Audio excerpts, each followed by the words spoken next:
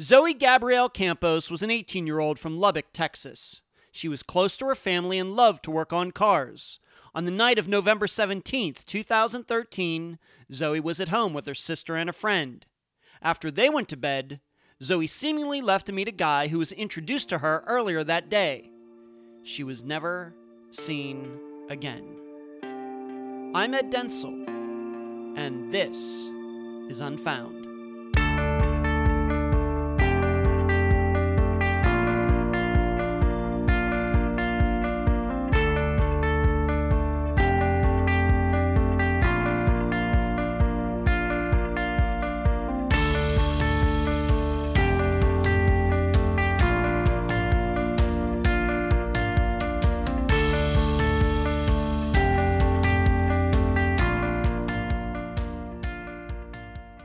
If you watch the Unfound Facebook live show every Wednesday night at 9 p.m. Eastern, you know I reveal a lot more about my background, my past, than I would ever do on the episodes every Friday. Well, I don't remember if the following information has ever come up on the live show, but I'll say it right now. And yes, this is relevant to this episode's case. But I'm a teetotaler. I don't drink alcohol now and haven't for several years. In fact, I've never been drunk in my life or even had a buzz. Why? Really not sure. It's not a religious thing or anything like that. I just never got into it. I suppose it helps that I continue to remember my hatred for the taste of wine and beer and whiskey, etc., etc., etc., when I did imbibe once in a while back in the day. I can go further to say I've never done any illegal or socially acceptable drugs either. Marijuana? Nope. Ecstasy? Never. Mushrooms? Nada. Once again, it's just not me. I don't necessarily take any huge pride in it. Truthfully, I don't think about that fact of my life much at all. However, I do feel sometimes like it's a detriment in analyzing some of these cases where drugs and alcohol are involved. Not that I ever plan to change my ways, but I can't rely on my 47 years of experience to get in the head of someone else who has done those things. So for Zoe's case, I'm going to have to rely on some of you and your experience instead. I bring this up because on the night of Zoe's disappearance, she reached out to someone she knew very well, maybe for help, for advice, for a diversion, and was on the phone with this person for almost a half hour. Yet, this person cannot remember the conversation. Why? Because he was drunk, so he says. If we only knew what happened during their talk, we might be able to solve Zoe's disappearance. If we could only find somewhere in this man's mind the lost call. And now a summary of the case. This is brought to you by my friend Megan Good's site, charlieproject.org. In the months leading up to Zoe's disappearance, she had broken up with a boy her family approved of to date a guy who had much more of a turbulent background. This relationship quickly became on again, then off again. All the while, though, Zoe was taking care of her business. She worked hard and saved up enough money to buy her own car, a 1997 Lincoln. It had some damage, but using her own skills, Zoe planned to fix it. On the day of November 17th, 2013, she first went to see a longtime friend's new baby. After that, Zoe went to dinner with her sister Savannah and her children, and a friend, Jessica. They then went home to watch movies and relax. It was a normal Sunday by all accounts. Around 11:30 p.m., the others went to bed, thinking Zoe would be doing the same very shortly. The next day, Savannah and Jessica woke up to find Zoe wasn't there. In addition, they discovered Zoe had texted her mother to say she could pick her up at work at 2:30 a.m., but Zoe never arrived. Her vehicle was found 3 days later, but not before a man was seen driving it, but he escaped after ditching the Lincoln in an apartment complex. Zoe was never seen again. Since then, many facts about Zoe's travels on the early morning of November 18th have been discovered, but they only seem to cloud the picture of what happened. They include a half-hour phone call from Zoe to a family friend that the friend doesn't remember, a young man who Zoe went to meet who changed his story about seeing her, and an alleged sighting of Zoe at a motel that some people believe, but others don't, on the night/morning she disappeared.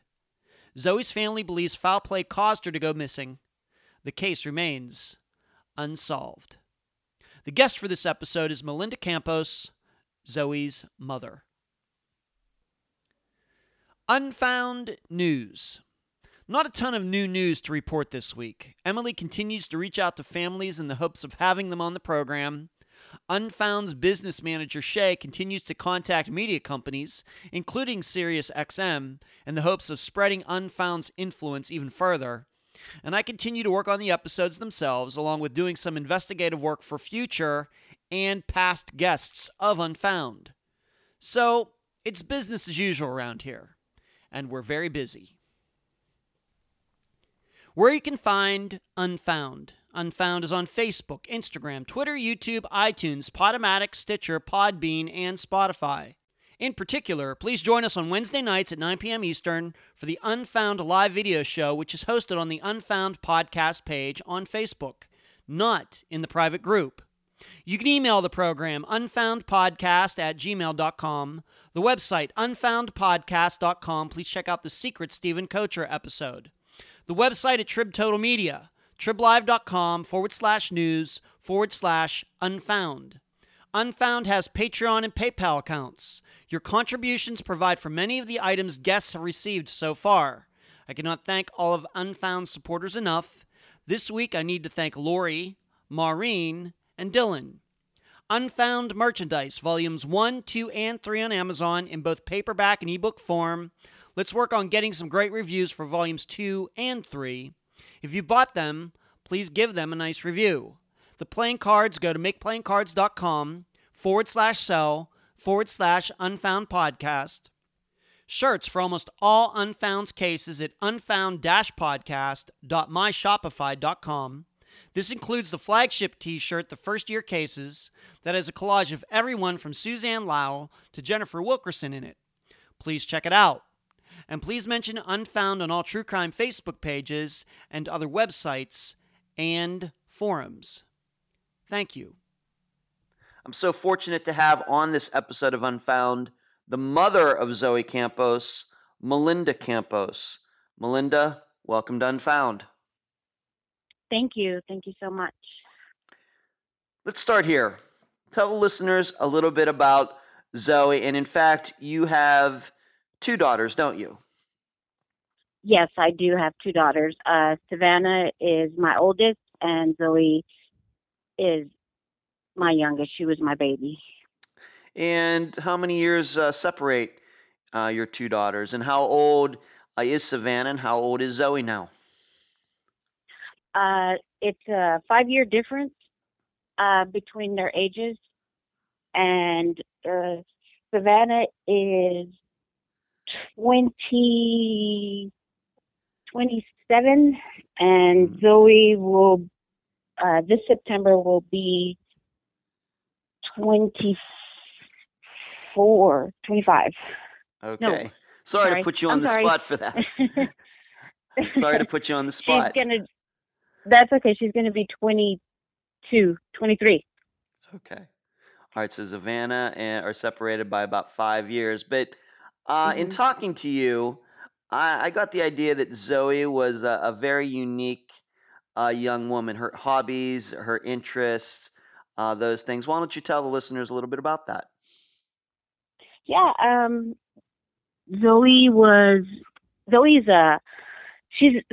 She's very smart, very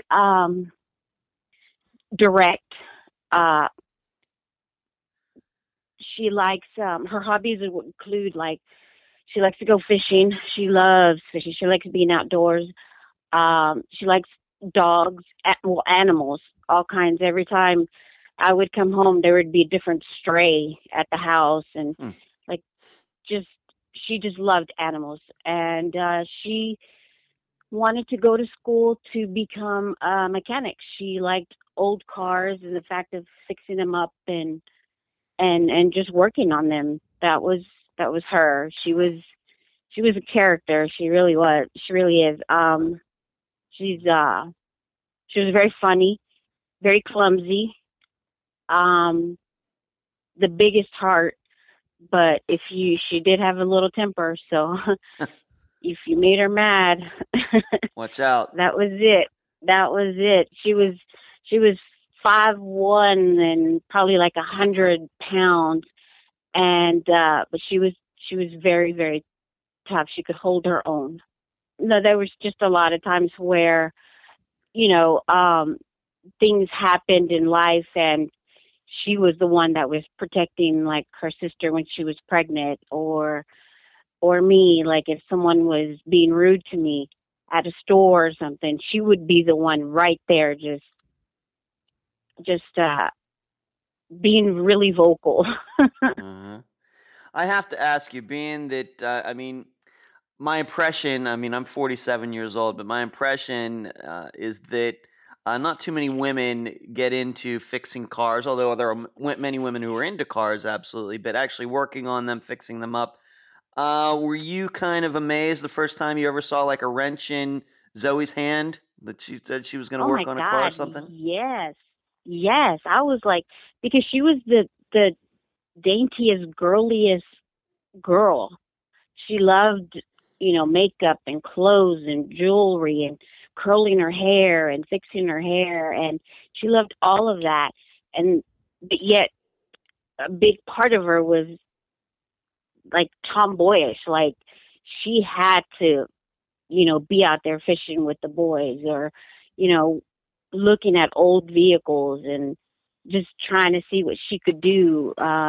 Just she had those qualities in her. Like she could be the girliest girl, but yet she could, put on some sweatpants and a t-shirt and be, you know, Mm-hmm. rugged, I guess.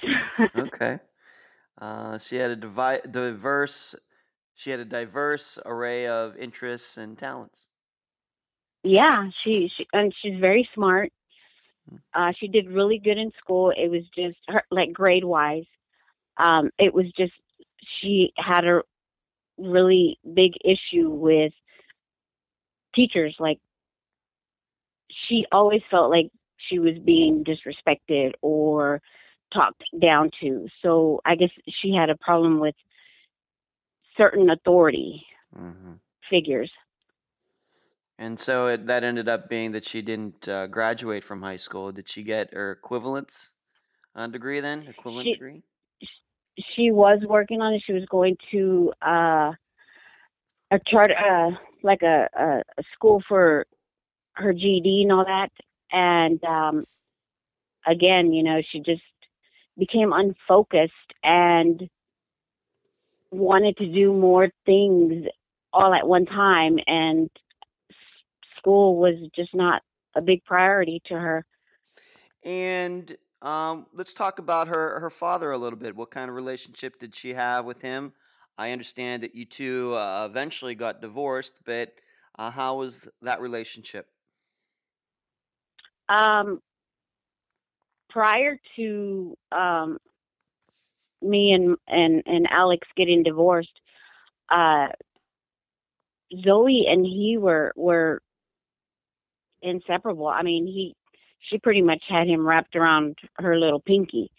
Um, it was everything that Zoe said or Zoe wanted, you know, he would do, and he would still do it after we got divorced. But their relationship kind of it didn't like fade or anything like that. It was just more like she would started growing up more, and she he was away a lot, so that was a big thing in her life, is the fact that he wasn't there on a daily basis. And so they kind of just, they had a relationship, but not as close as they had when we were all just a big family.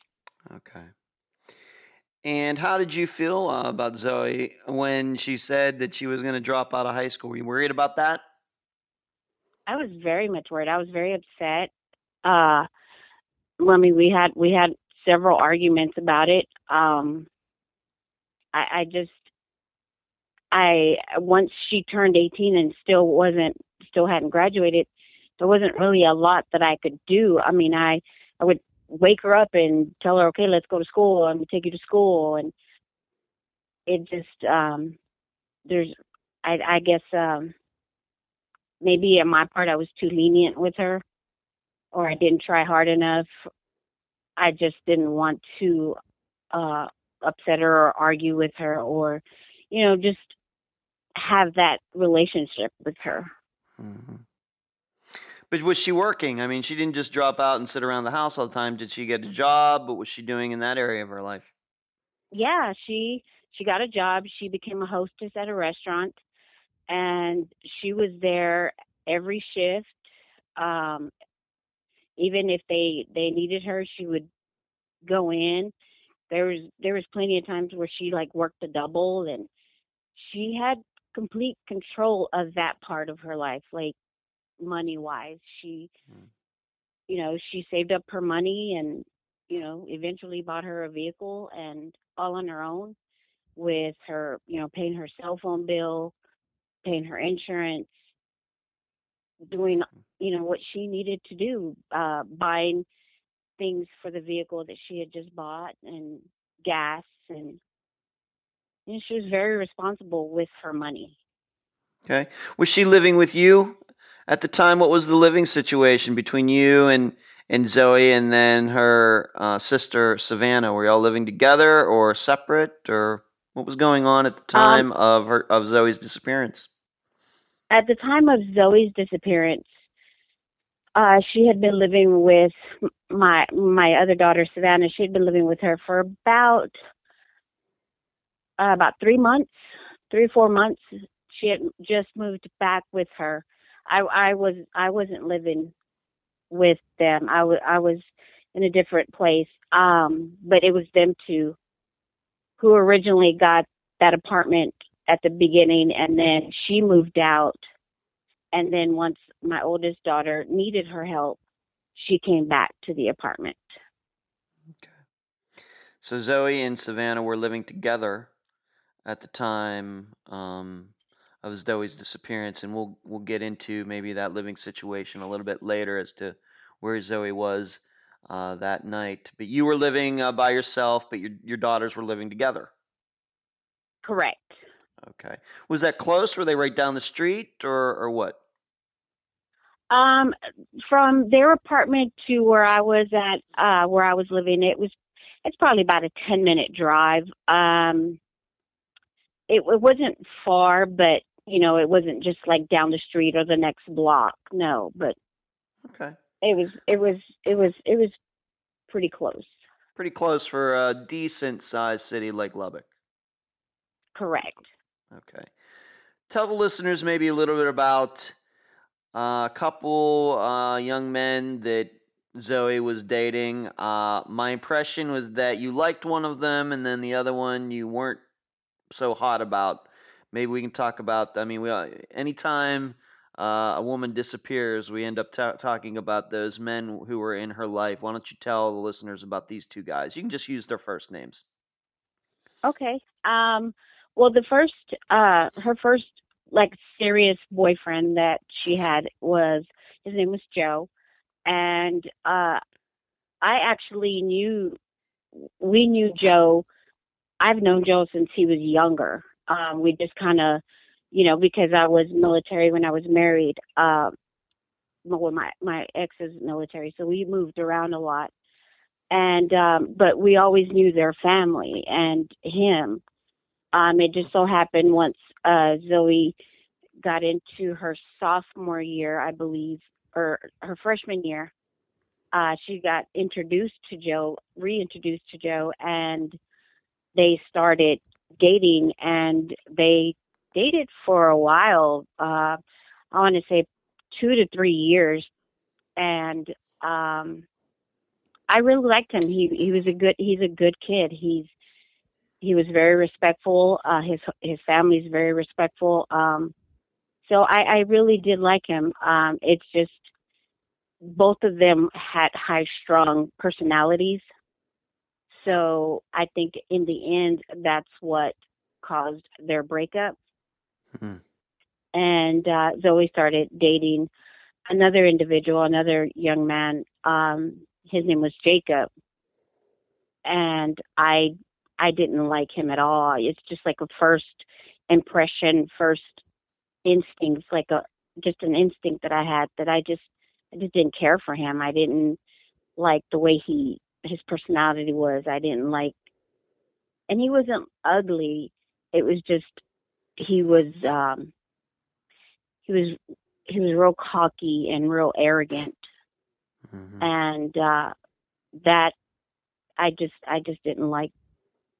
I just didn't like him. I did it. So Joe was around Zoe's age. Was Jacob also around Zoe's age, or was he a little bit older? He was a little bit older than her. I think he was probably about 2 to 3 years older than her, and he already had kids, uh, a kid. So I think that was another factor to which I didn't like because of the fact that Zoe really just doesn't need to be. She didn't need to be dating someone that already had a kid. That was just you know what I was thinking. Okay. Would you say that Zoe and Jacob were an item at the time of her disappearance, or had they broken things off before then? They had broken things off, but I do believe they would still kind of text each other. Um, both of them were. She was single at the time of her disappearance. She didn't have a boyfriend, but she would still keep in contact with Jacob. And I believe every once in a while she would talk to Joe, just hi, how are you and stuff like that. Okay. We'll talk about them maybe a little bit later in this conversation. One thing we are going to touch upon, and we are only talking about this because it could be an element of Zoe's disappearance. We realize that the attitude toward marijuana use is changing in this country. A lot of states have legalized it and everything, but this could be something that led to her disappearance. We're just not sure. My experience is that drugs, whether it's legal or illegal or somewhere in between, often do lead to disappearances. Once again, with this show that I do, Unfound. But if you could just shortly talk about Zoe and her marijuana use. And once again, we're bringing this up because of what the last person who saw her says about the night that she disappeared. What can you tell listeners just shortly a little bit about that? Um, I never hit the fact that Zoe did smoke marijuana. That was always something that I was very honest about and could still continue to be honest about. Did I approve of it? No, no, I did not. Um, I would tell her just don't don't be around people when that you don't know when you're smoking because it really does factor in like into your thoughts, your state of mind. And that was the only thing that I ever asked of her. I just said, "Be honest with me and tell me the truth about this stuff." And like I said, I never ever approved of her smoking, but Mm-hmm. it was something that I mean, she was going to do it behind my back anyway, so I just rather have known than not know. All right. And it wasn't like she was living with you. She wasn't living under your roof. She was 18 years old. By most standards, she's an adult. Yeah, So what are you she going to had do, her right? own money. Yeah. Yeah, she had her own money. Yep. She wasn't asking me for money for it, so you know there really wasn't any way really to stop her. I mean, I could tell her till I was blue in the face, Zoe, don't do it. But at the Right. end of the day, that's what she was going to do. Now in Texas, it is illegal. Did you ever worry about her getting caught or anything like that? Oh my God, all the time. I Mm. always just told told them don't drive with it. Don't take it with you. Don't. And that really didn't work. But I really did worry about, what would happen if she got pulled over or, something Yeah. like that. And Sure. that would be something on her record permanently. But that never happened. No, no. Okay. Okay. And we should reassert that she was working, she was paying her bills, she was taking care of her life. It was not like her using this drug was getting in the way of those things. She was being a responsible adult. Yes, she always made sure that everything she needed to do was being done. As far as like, her bills. Okay. And do you have any idea where she was getting her marijuana from? I do not. Um, I know it's somebody from what the girls tell me, which is my oldest daughter and her. Somebody that they knew, and so they would always just go to this one individual. And and once again, I'm only asking because this is going to come up later in the conversation. Do you happen to? You don't have to say the person's name, but do you know the person's name? No, I don't. Okay. I Okay. I And don't. all right, we will cover that later, just to set that up. Okay. Um, let's talk about those days leading up to her disappearance. Anything that you look back and say, well, that was a little weird, something, maybe something that now at the time didn't seem like a big deal, but now does? Um, Actually, no. Like, um, nothing stuck out. Nothing was out of the ordinary. She was basically, just doing what she needed to do. She wasn't working. She was babysitting my grandkids. Um, she Nothing was out of the ordinary. I do remember the last day I saw her, and I don't know if that sticks out to me because it was the last day, but I just felt like that one that day just was a little not weird, but a little bit more uh what emotional. Mm-hmm. Not really emotional because I just remember the last that Sunday that I saw her, Okay. and they were leaving because I had to get ready for work, and they had came over to where I was staying, and I just remember looking right into her eyes, and she just said, "Okay, baby cake, I love you." And I said, "I love you too, Zoe. I love you, baby girl."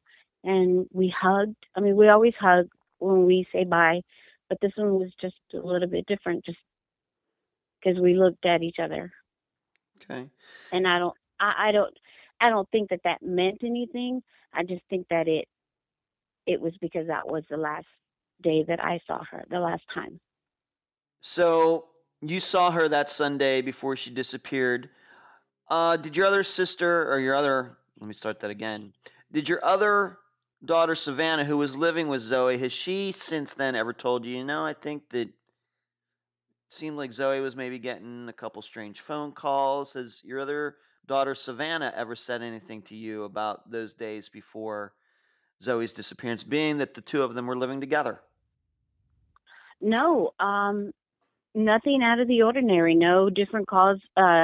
Zoe would Zoe and Savannah were really close. I mean, really, really close. Yes, they were sisters, but that's who they leaned on each other. They didn't have, a whole lot of girlfriends or anything like that. So it was them two all the time.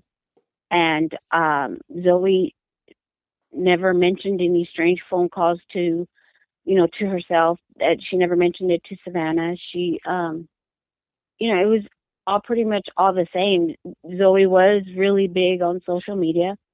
She was always on that, but nothing nothing that she ever brought forward to Savannah saying, "Hey, this person is really creeping me out," or anything like that. So neither, for example, this is just an example. So neither Joe nor Jacob suddenly appeared at their apartment or anything like that, or were cruising by, anything like that. Not no, not that, what if they showed up at the apartment, it was because the girls knew about it. Okay. Never, Savannah never got the idea that Zoe was being stalked by anybody, including her ex-boyfriend. No. Okay. You said that you saw her on that day, that Sunday, November 17th, Mhm. 2013. Tell the listeners a little bit about the day. What you remember? You said you saw her. Zoe was going somewhere that day. She was going to somebody, a friend of hers' house, somebody who just had a baby. Why don't you tell the listeners about that? Oh, that part, I didn't realize that she was. I didn't know she was going to her house. I actually didn't Oh, even know she was still in contact with this person. oh, okay. But apparently, she the her friend April had just had a baby, and Zoe had went to go see the baby that night. But for from my understanding, the girls, my daughters, were going to hang out together all day. They were both off. They weren't uh, really going to do anything big. They were just going to grab dinner, hang out. They had went to the store earlier that day and bought like water guns for the kids because that day just happened to be, really warm. Hmm. So they were doing that, and they were going to go home and finish getting ready, and then uh, they were going to go out to dinner, and they got some movies, and then went back to the apartment. Okay. But Zoe had went to go see her friend April before they had went to dinner, All right. So is some from what I'm maybe understanding now. all right. So you didn't know that at the time. You really didn't know what Savannah and Zoe were doing that day. You just knew that they were together. Right. All right. Did Savannah go with Zoe over to this girl's house, April's house, or not? No, no, She. Savannah didn't go. She had stayed at the apartment with the kids. Okay. So was this some type of baby shower, or was this just a general? Zoe knew April was home, so she decided to stop in. Was this a gathering, a party, or was it something a little more unplanned? From my understanding, it was just something that was unplanned. Apparently, April had just got out of the hospital. I don't know if it was that day or a couple of days before, Mm. but her baby was, you know, it was a brand new newborn. So Zoe had went to go and see him and see the baby and see April as well. Okay. How did Zoe and April know each other? Back they had went to school. They had went to school together. They went to. I believe they met her freshman year, Hmm. Okay. freshman to sophomore year at the high school. And did you know that Zoe and April were still in contact with each other? And is your opinions of April pretty good? I have nothing bad to say about her. I didn't know that they were still in contact with each other. Like I said, the last time uh, I had seen April was probably when they were like 15 or 16. Um, I remember April would come over and spend the night with Zoe. They would have a sleepover, and that was it. But once I just assumed they weren't speaking anymore. Okay, just kind of grew apart or something. Mhm. Okay. So she goes there. She comes home. She and Savannah get together with Savannah's children, who I'm going to understand. I'm going to guess, or being that Savannah would have been in her mid 20s. Her kids were very young, maybe 5 years old or younger, something like that. Yeah, they Mm. 4 and 3, I believe at the time. Okay. So they get together. They go out to dinner. But there is another girl who was with them, Jessica. Is that right? Yes, Jessica had met them at the apartment, and they were just hanging out, um, getting ready and stuff. I guess uh, Jessica was going to stay over that night because Jessica had to work early the next morning. So, and her job was just down the street from the apartment, so she she was going to stay the night. Okay. So they're all there, and what does? Of course, you're finding out about this afterwards. What do Savannah and Jessica? say about that night when they get back to Savannah's apartment? After dinner, they uh I was told that they stopped and got a movie. They went back to the apartment.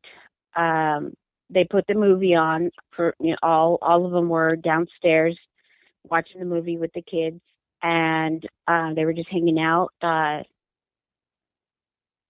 around 11:30. Uh, Savannah says goodnight. She takes the kids up, puts them down. She said Jessica was already almost asleep, and Zoe was dozing on and off from the movie, so she just assumed everybody was going to go to sleep. And she went upstairs and fell asleep with the kids, and that was the last time she saw her. All right. And Jessica says that she fell asleep too, and when she fell asleep, Zoe was still in the apartment. Correct. Okay. Yes, they were both still in the apartment. All right. Now, later that night, though, Zoe texted you, didn't she? Yes. All right. Tell the listeners, because that's going to be the next time that anybody in your family has any interaction with Zoe. It's not until after 2 a.m. That she texts you. You were at work that night. Why don't you explain what all happened there? Yeah. I was at the time of her disappearance. I was working at a bar, and I had shut down the bar, and a lot of my car was in the shop. So uh, behind the bar, there's a house that sometimes I would stay in if I didn't have a ride to get to my place, or So I got a text.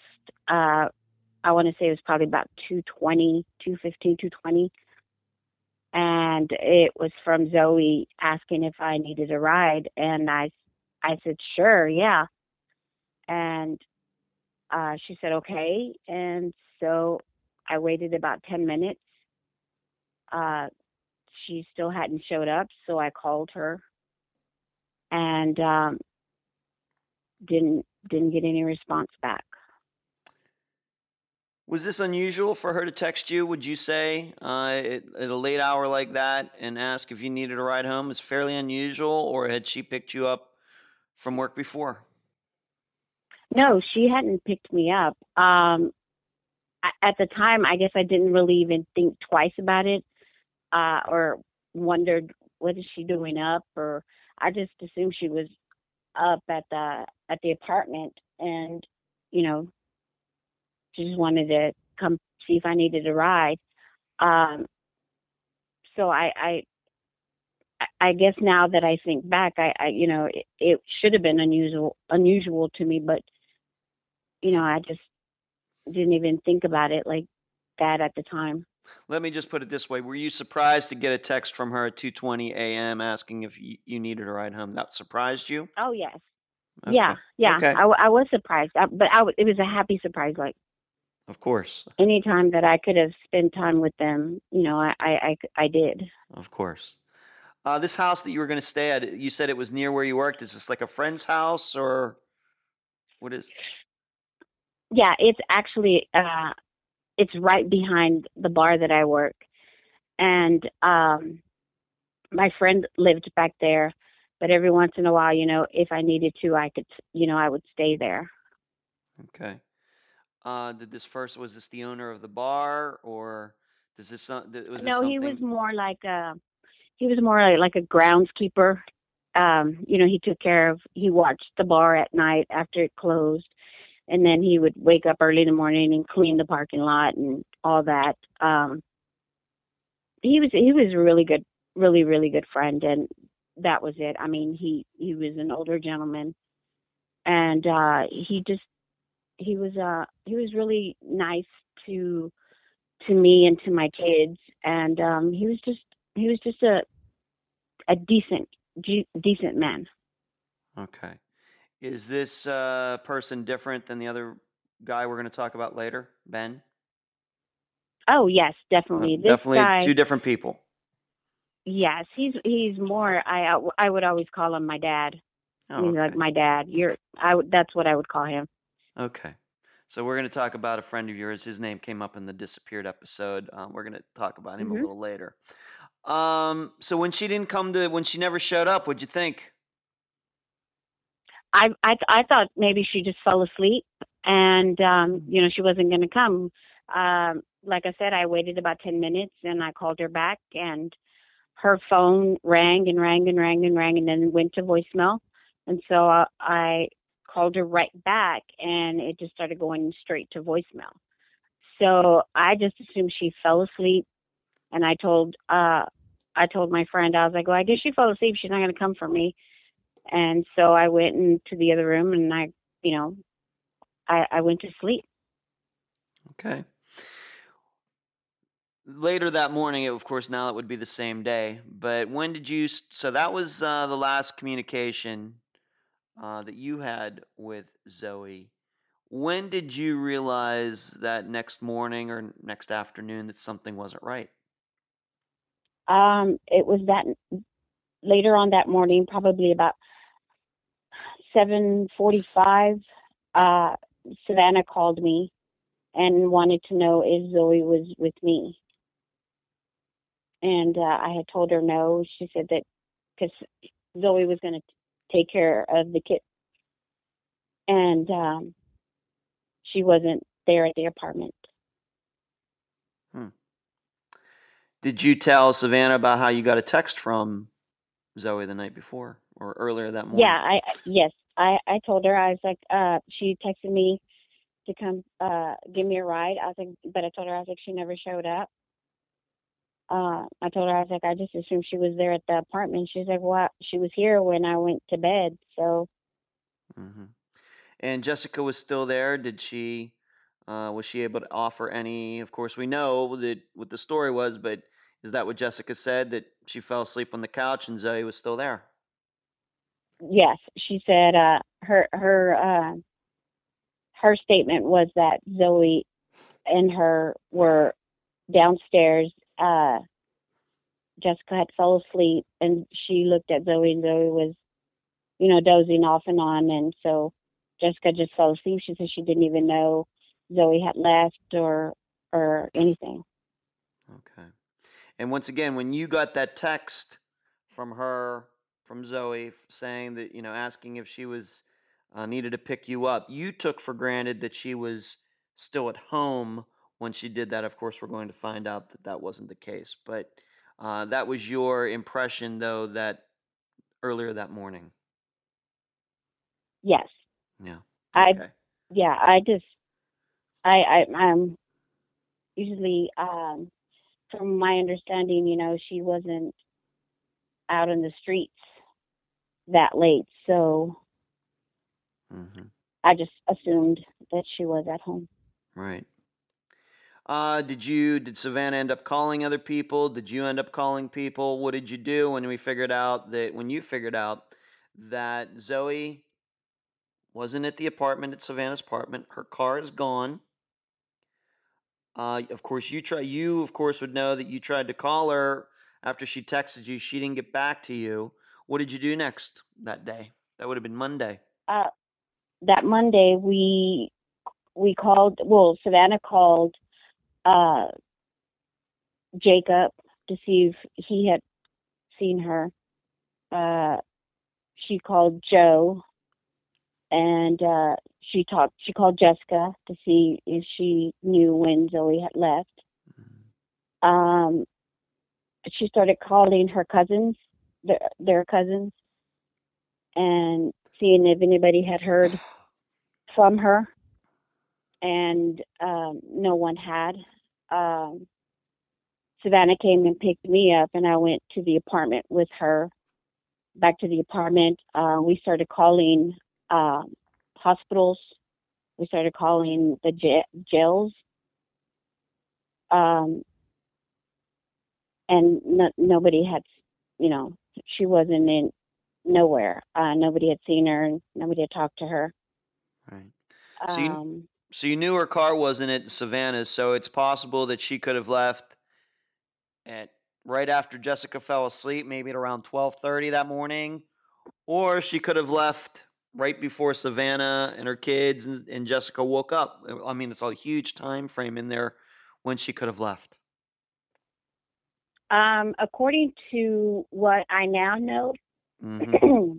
she I'm just saying what you probably knew. I left mean, we know right it after. eventually, but Yeah, but at that point, you're thinking, man, she could have left at 12:30. She could have left at 6:30 in the morning. We just don't know, yeah, yeah. Like right? I didn't know like what time. I mean, I was like wondering where is she? What is she doing?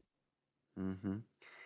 And So I mean, we didn't know. okay, so you're letting your family members know, you're calling people, and I'm guessing at some point you figured out that you were the last person that you could find that communicated with your daughter, and that would have been that text at 2:20 a.m. Correct. Yes, and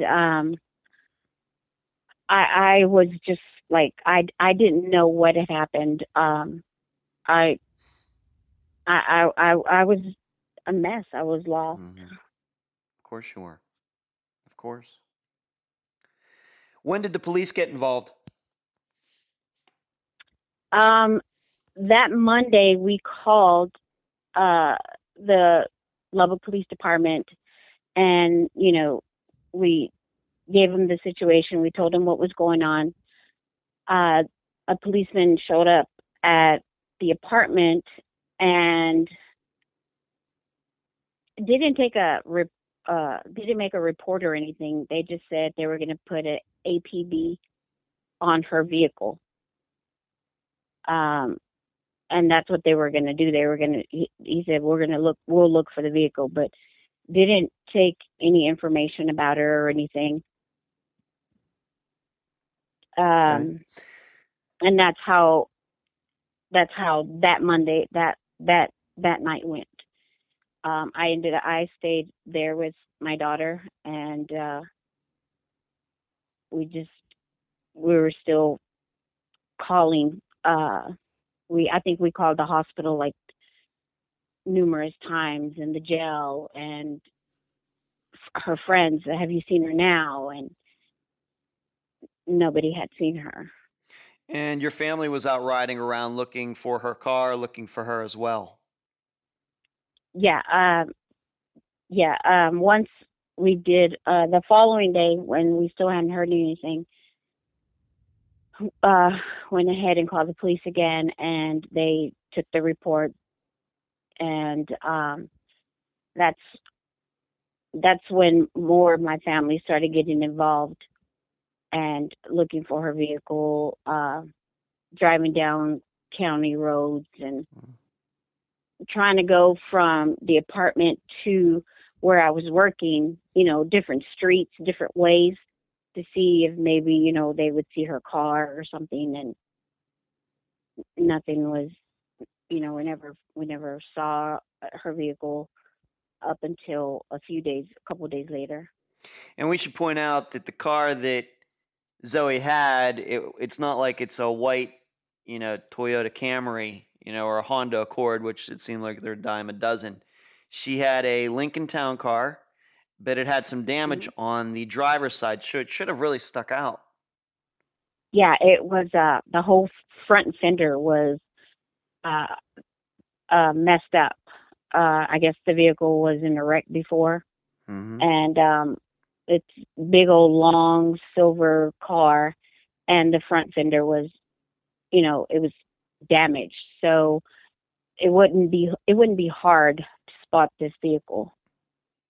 And like you said, the Lubbock police, had an all points bulletin out looking for this car.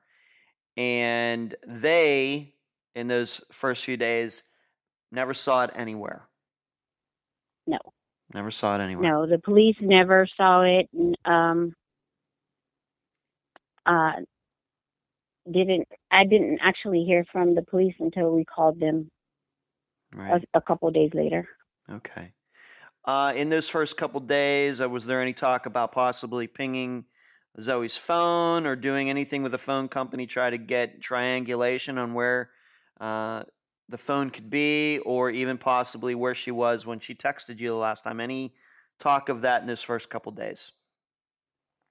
Not in the first couple of days. It wasn't until I met, I guess they assigned a detective to the case, Mm-hmm. and met with him.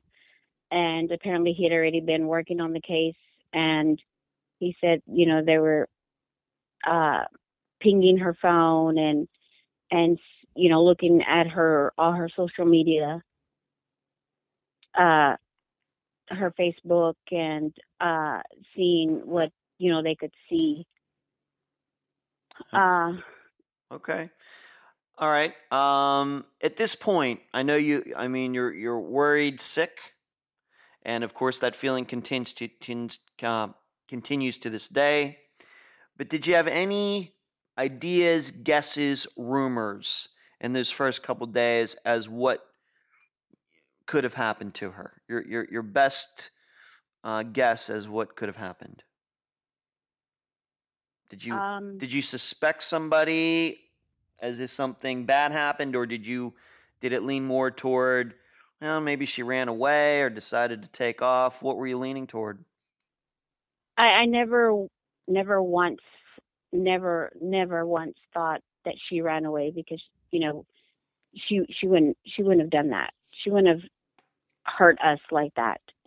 Um, I just, at the very beginning, at first, I didn't know what happened to her. I honestly was just completely just clueless. I didn't know. Mm-hmm. Once I met with the detective that was assigned to the case, uh, he pretty much informed me of, or schooled me about, human trafficking. Uh, I had heard about it before, but only in movies, and I just thought it was something that happened, in different places. I never knew that it was happening here in Lubbock. So pretty much that was what I was being told, because of the fact that she was pretty, she was young, she was petite, that that might be what had happened. So basically, at the very beginning of all of this, I'm it's in my head that she's being sold. So Okay. that was the only thing that I had. That was the only thing that I was thinking. Okay. And given her age, and she's an attractive young woman, etc., that is a possibility, of course, absolutely. Um, so you have these days. Monday goes into Tuesday, goes into Wednesday. I'm guessing no leads. I don't think that they had done any of the phone work yet, but miraculously, maybe you might say, her car is spotted. Why don't you tell the listeners about how that happened? Yeah. I was I was at work, and my sister was driving home after, because they had been driving the streets looking for her, trying to see if they could spot her car. Um, she was just actually just on her way home and sees the vehicle. She spots Zoe's car. I remember I got a text saying, "Is or a phone call saying, is Zoe's car, is there damage to the front?" And I said, "Yes." She said, "Okay, well, I see it. I'm following it." She had turned back around and started following the vehicle.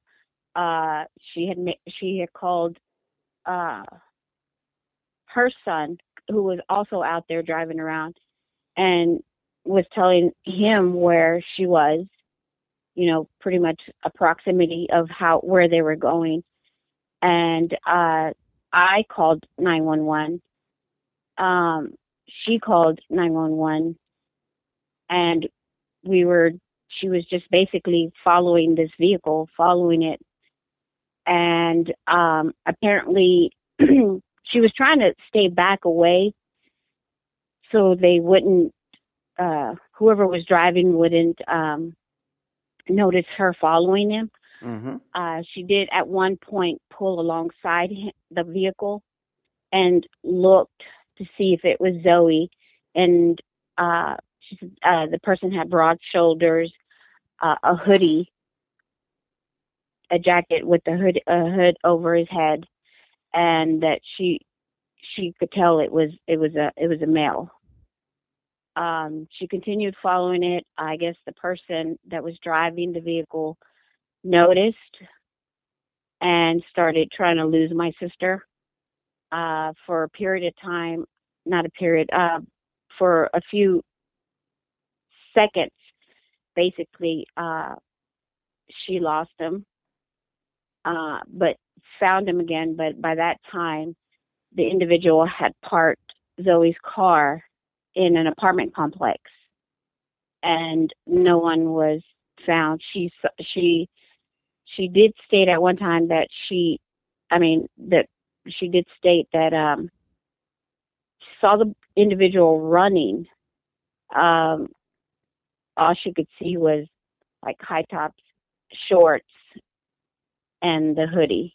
Mm-hmm. Um, but we, she never, she went, her and the son showed up there as well, my nephew, and um, tried to look for the individual, and they weren't nowhere to be found.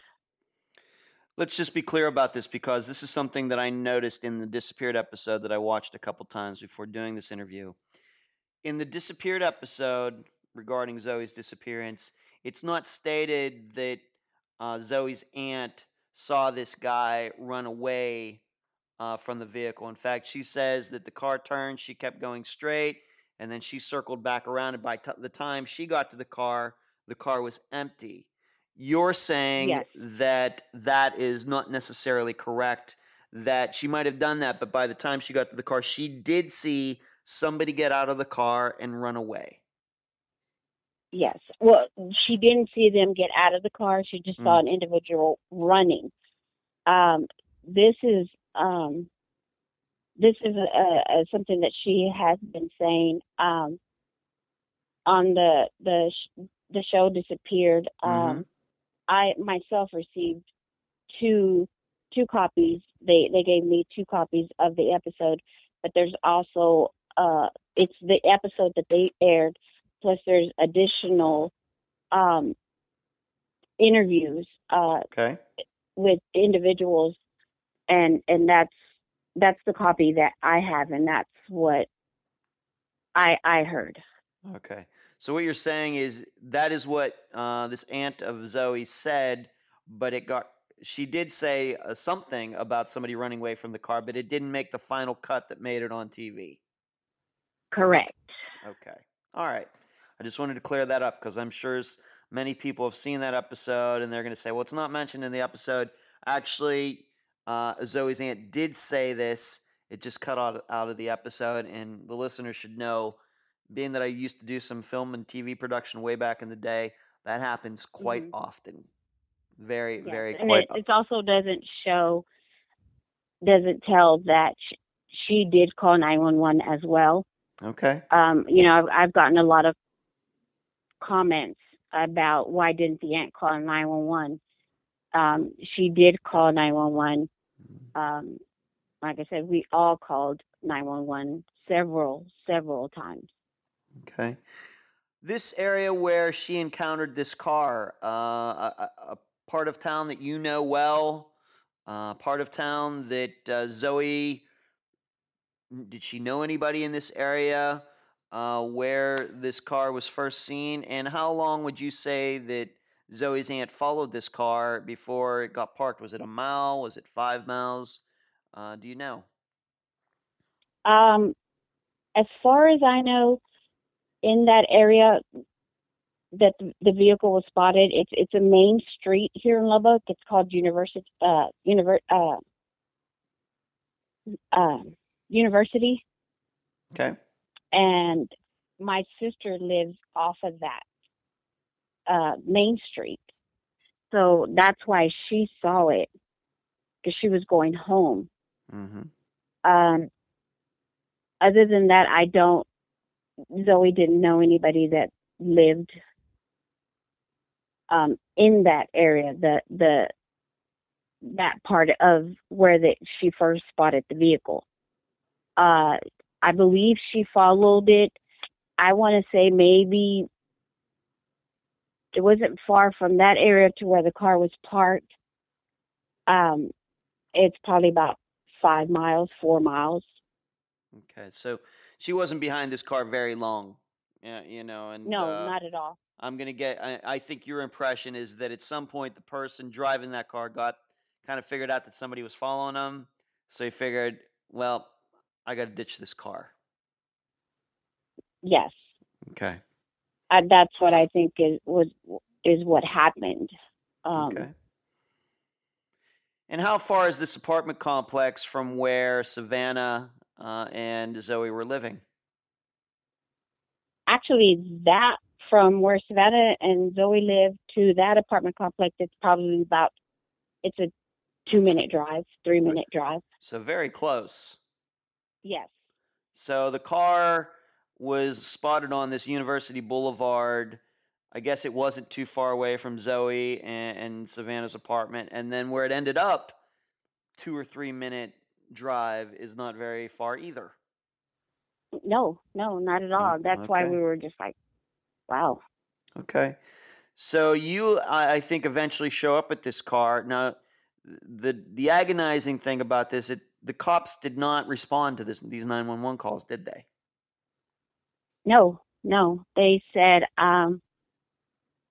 what I was told personally was,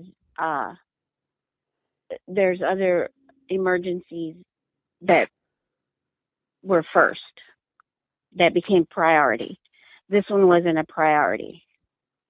From the time that the car was parked to the actual time that an officer showed up was 2.5 hours. Wow. So they're calling 911 to say we're following the car of this missing girl, and the police aren't doing anything. No. And while we're sitting in the parking lot waiting, we're still calling 911. We're still saying, where is the cop? Because in my mind, I'm thinking, what if she's in the trunk? I'm not allowed to touch the vehicle.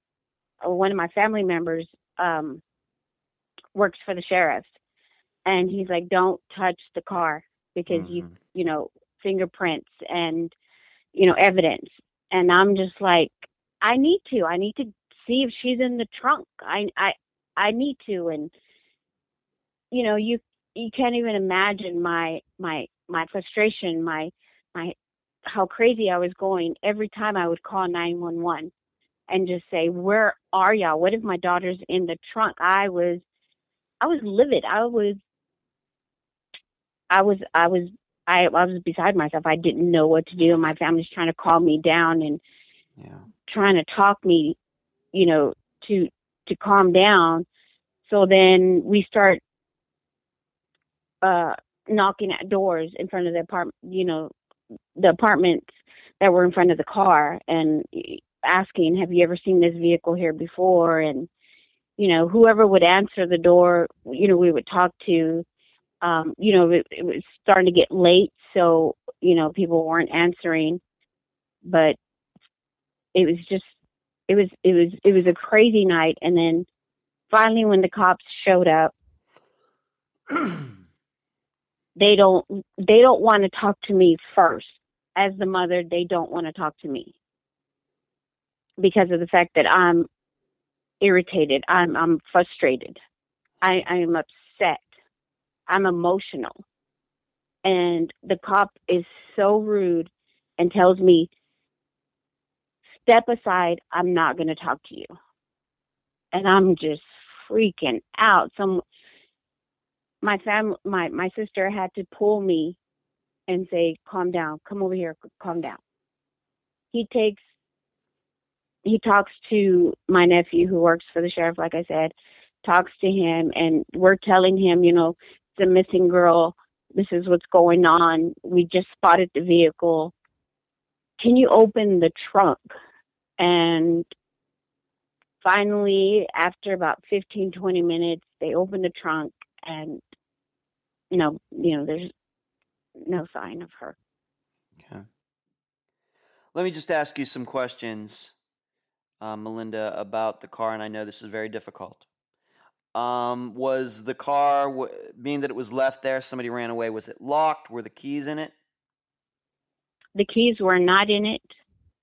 The vehicle was unlocked. I mean, we looked like through the windows, to see what was in there, and there was a jacket, her cell phone charger. Zoe doesn't go anywhere without her cell phone charger. That was in there. Okay. In the back seat. The charger was in the back seat. Yes. Okay.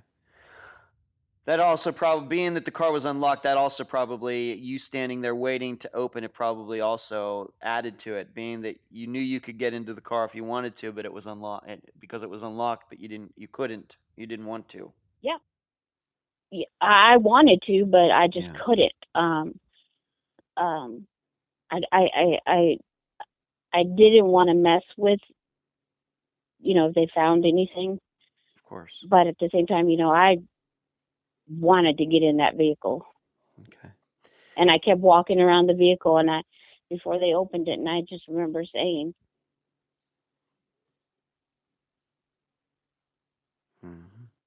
I just remember saying, Zoe, if you're in there, I'm right here, and we're going to open it real soon. I just remember just walking around, just saying that, Zoe, I'm right here, if you're in there. Do we need to take a moment there, Melinda? I am good. That was just a moment. It's past. Okay. Okay. Are we to understand that Zoe's car was somewhere in Lubbock during those few days? Was her license plate on the car? Yes. Okay. And this time of night that this car was being driven, what time of night was it when Zoe's aunt originally saw the car? I believe it was at between 9 and 9:30. Okay. Is the timeline that we got. All right. So just to frame this for the listeners, we're to understand Zoe is missing. She's been missing for 2 to 3 days. And somebody, we don't know if this guy is the person who caused Zoe to disappear, maybe found the car on some street somewhere, we just don't know. But somebody was driving Zoe's car on the main street in Lubbock with her license plate on it. Correct. I have to admit, that's a little strange. It is. Like, I don't understand. I don't know if they were going to ditch the car somewhere, or I don't. It's also amazing that the police didn't see it. Lubbock has a decent-sized police department. It's a Lincoln. It has a damaged front fender. I mean, how many Lincolns with damaged left front fenders can there be in Lubbock, Texas? I don't think too many. Exactly.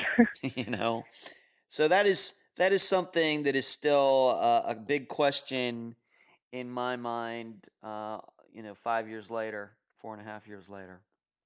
And in mine as well.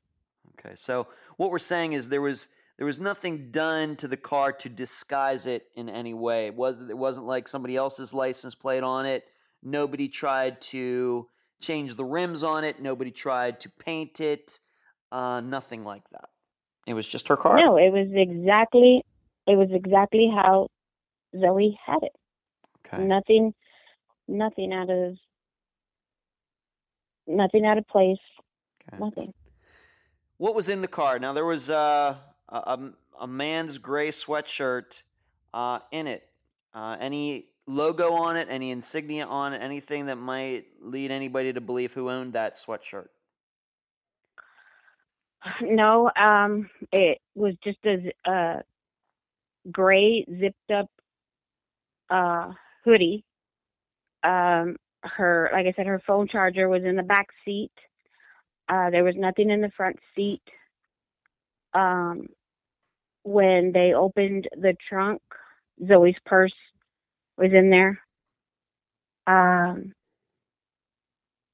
her jacket was in there. Um, gray duct tape wires um, was basically it. But that's not as suspicious as everybody might make it out to be. The No, duct no, tape and the because wire. Please explain to the listeners why that's not as suspicious as it might sound. the duct tape and the wires was something that she had used prior because she had just got a new grill for her car, and she couldn't find the bolts to put it in, so she actually just put like a little bit of wiring in it and used a little bit of the duct tape for the wiring. And that's what that was for. Okay. Yeah, we started hearing about duct tape and wire in missing persons cases, and people's minds go in a different direction. So I want to make Yeah. sure that we keep everybody's mind on what those things, what the purpose, what their purpose actually was, and it's not as suspicious as we might think. The police did process the car. It's been 4.5 years later. Did they get any fingerprints off of the car? Anything? And uh, was there anything in the car that showed any signs of violence or anything like that? Um, according to them, when they took the vehicle, they could not get any um, fingerprints. They were just partials that they said they got. Um, the car was actually towed that night to the police department, and then it was released the next day. And it was sent back to you? Yes. All right. And so they processed it, but once again, fingerprints haven't been able to, allegedly couldn't get any fingerprints off the car. That's a little hard to believe, being that it was sitting somewhere for 3 days. But no signs of anything else in there, as far as Nope. DNA, anything like that in the car that you know of, that the police have told you. That I know of, no. I don't know exactly what they did to process the vehicle. All I know is that fingerprints were not found, or just partial fingerprints, and then they released the vehicle. So Okay. When you got the vehicle back, between yourself, your other daughter Savannah, maybe other people in your family, when you got the car back, was there anything to you that stuck out as being unusual about the vehicle that maybe the police wouldn't have noticed since they didn't know Zoe like you did? when we finally got the vehicle, and I was actually able to just be in there, um, there there really wasn't. There was nothing out of place, nothing um, nothing alarming or disturbing about the vehicle. The police had already taken her her charger, the men's jacket, her purse, her jacket. They had already taken all that. So Her purse was in the car. her purse was in the trunk. Oh, her purse was in the trunk. Hmm. Okay. And you never got to see what's in the purse. No, Okay. no. All right. Okay. Um, Somehow I missed that when we talked before. I didn't have that in my notes. So her purse was found in the trunk. yeah. Okay. And did the police ever tell you what they found in her purse? No, Okay. no, they never. Till this day, I don't know. They said they ran the jacket for DNA, and that um, nothing came out of it. But come to find out, I guess they had questioned Jacob, Mm-hmm. and he had said he had worn that prior. So you're telling me that Jacob owned up to that sweatshirt being his? Really? Yeah, that he had borrowed it from uh,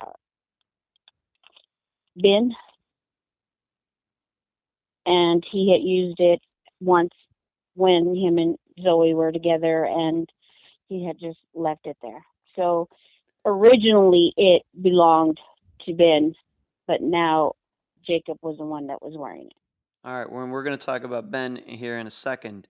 So that gray sweatshirt, when you saw it in there, you didn't know whose it was, but eventually somebody who you know ended up owning it. Right. When I saw it that night that we found the vehicle, Mm-hmm. I didn't know whose it was.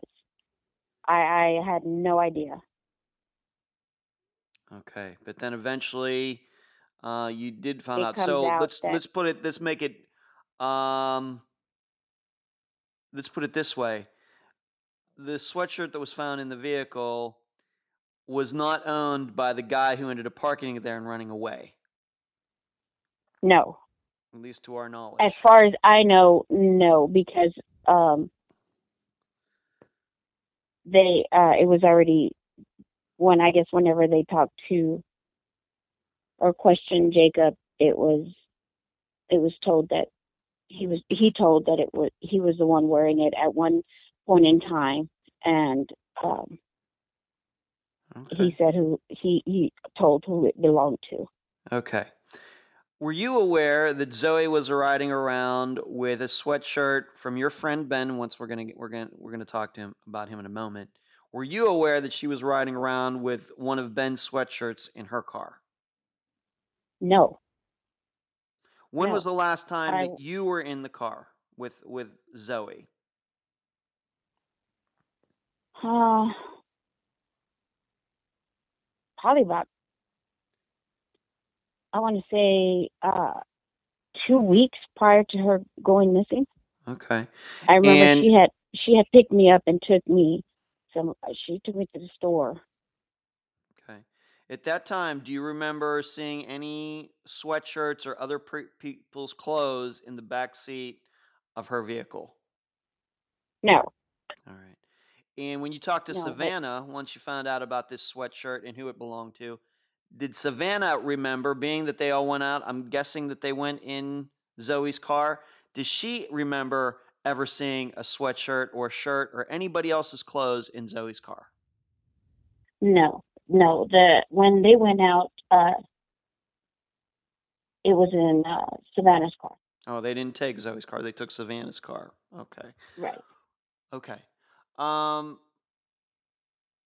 when do you think the last time was that Savannah was in Zoe's car? Can you even take a guess? Probably when she bought it. All right, so it was a Um, while. It was a while. yeah, yeah, because Savannah, had her own vehicle. Okay. And since November 2013, has anybody told you that I was in Zoe's car and saw other people's clothes in it? Anybody No, ever? No. no. Okay. Other than the police, I mean, Right. letting me know that.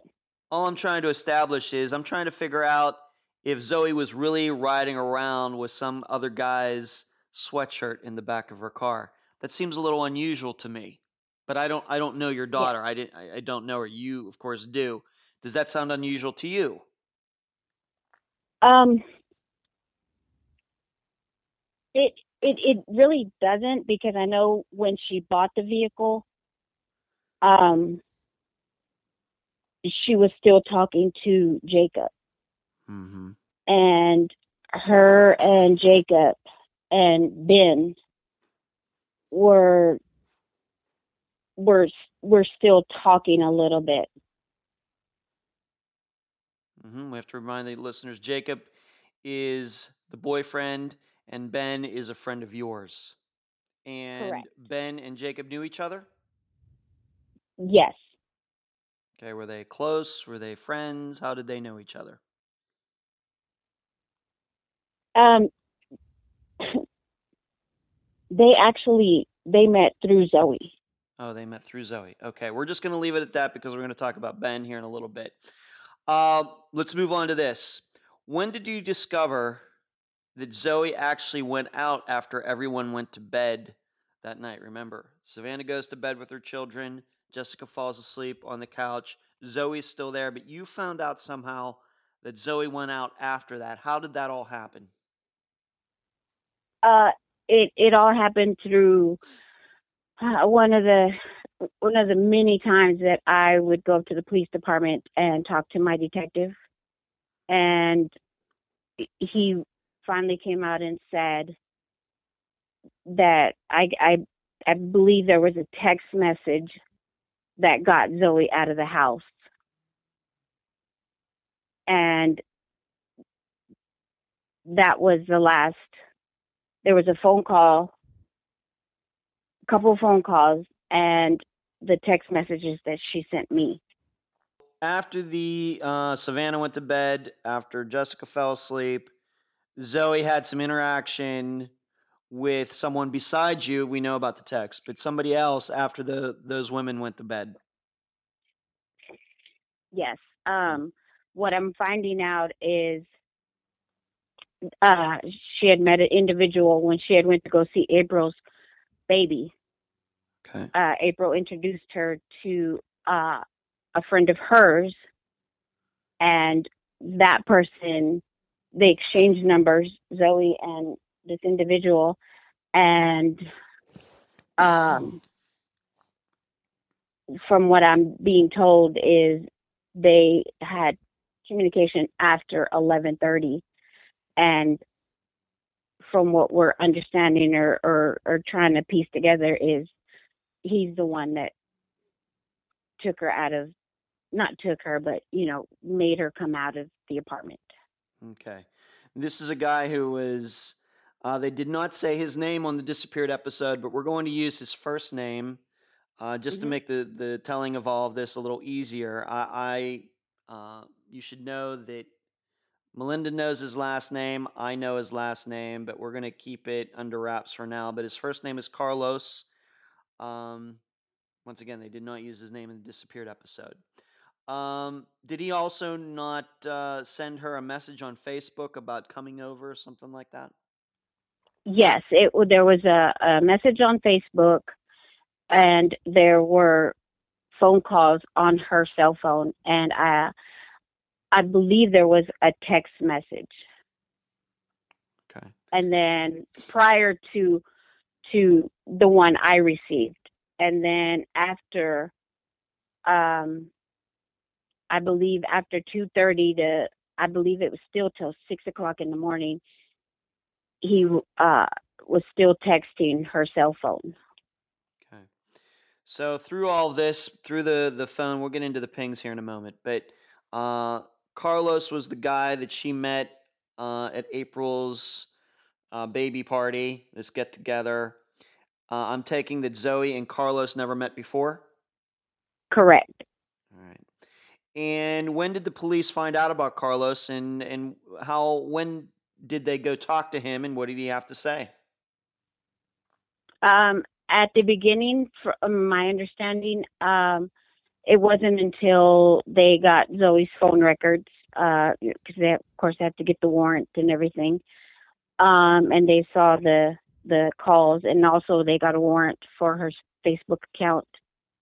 And they saw her messages. At the beginning, Carlos was saying that he wasn't with her. He met her at April's. He did own up to that, but Mm-hmm. he was saying, no, I didn't see her. No, I didn't hang out with her. And then I guess after a couple of interviews is when he finally came back and said that he did see her that night. They hung out, they smoked, and I guess he wanted to smoke again, or both of them wanted to smoke again. But Zoe had said she had to go get some more weed. And his story is that she left and never came back. Okay. So she's at home with Savannah and Jessica. Carlos, who had just met her earlier that day, starts contacting her. Maybe he was contacting her all evening. We're not sure. But she decides that she's going to go see this Carlos fella. She jumps in her car. She goes over to his house. Was he living by himself, or did he have roommates, or what was his living situation at the time? I believe he was living with his parent, his brother, and I believe that's it. I don't know if his the mother of his children was living there at the time. Okay, so Carlos had at least one child already? Uh, yes, at least one. Okay, and how old is Carlos at the time? He's Zoe. He was Zoe's age. He was probably about 18, 19 when they Okay. first met. All right, so it's not like Carlos is living in his own place where Zoe would go over there and it would just be the two of them. You're telling me that he was living at home and there were at least a couple other people under the same roof with him. So if Zoe showed up at his place, it might have been late and those people might have been in bed, but it wasn't like Zoe and Carlos were alone. No, according to Carlos's story, they stayed outside in her car. Oh, so maybe Zoe never went inside. Okay. So she gets over there. Carlos is there. Uh, they're smoking weed, and then Carlos is saying that they ran out of marijuana, and Zoe, I guess, volunteered or said that she could get some more. She left. She never came back. That is Carlos's story. And there is at least proof that he tried to message her at like 4 a.m., 6 a.m., trying to find out where she was. Is that right? Correct. Yes. Okay. But we also have to remember that he originally lied to the police saying that he never saw her that night. Yes. All right. And then he finally broke down. Do you know if Carlos has ever been given a lie detector test regarding that night? No, as far as to my knowledge, he has not. Only because once he started getting questioned about Zoe, uh, he quickly lawyered up, and so according to my detective, it was very hard to talk to him. Right. Okay. So he lied, and then he told the truth, but we just don't know how much truth he really told. He at least admitted Correct. to meeting Zoe, um, but then he says she left, and we just don't know, aren't sure if that's true or not. Um, Carlos's and Zoe's phones were eventually pinged. The information. What did the information tell the police, and what did you find out about it? Her cell phone was pinged. It was 1 mile radius of a certain area, and that would include Carlos's home. And so, did you eventually find out that the text that she sent you, that text at 2:20 a.m., where she was asking if you needed picked up, was done in that radius? It was not, that text was not sent from Savannah's apartment. It was actually sent somewhere in the vicinity of where Carlos lives. Correct. Within that 1 mile radius, yes. Okay. And what about Carlos? Have you ever found anything about Carlos's phone? Is there any proof that he was out of the area, away from his house at that time? Have the police ever told you anything about any of that? No, they have not told me anything about his cell phone or anything about his social media or anything like that. No. And there was this place called that I saw in the disappeared episode, Lowry Field. Does that have a Hmm. significance to this case? Is that a location? What do the listeners need to know about that? Lowry Field is a big football field where all the high schools go and play football. But the reason why that was brought up, Lowry Field, is because that field is just right across the street from where Carlos lived, and the tower that they're using for the cell phone ping is in that area. So um, they said Lowry Field only because that was the main, not the main, the something that uh, uh, like A something landmark, that people maybe? would notice. Yeah, a Yeah, like landmark. a landmark. Like people would notice and know that that was the area. All right, because it was mentioned in the episode. I thought that might be able to give an idea if they're going to do any Google mapping or anything. That'll give them an idea.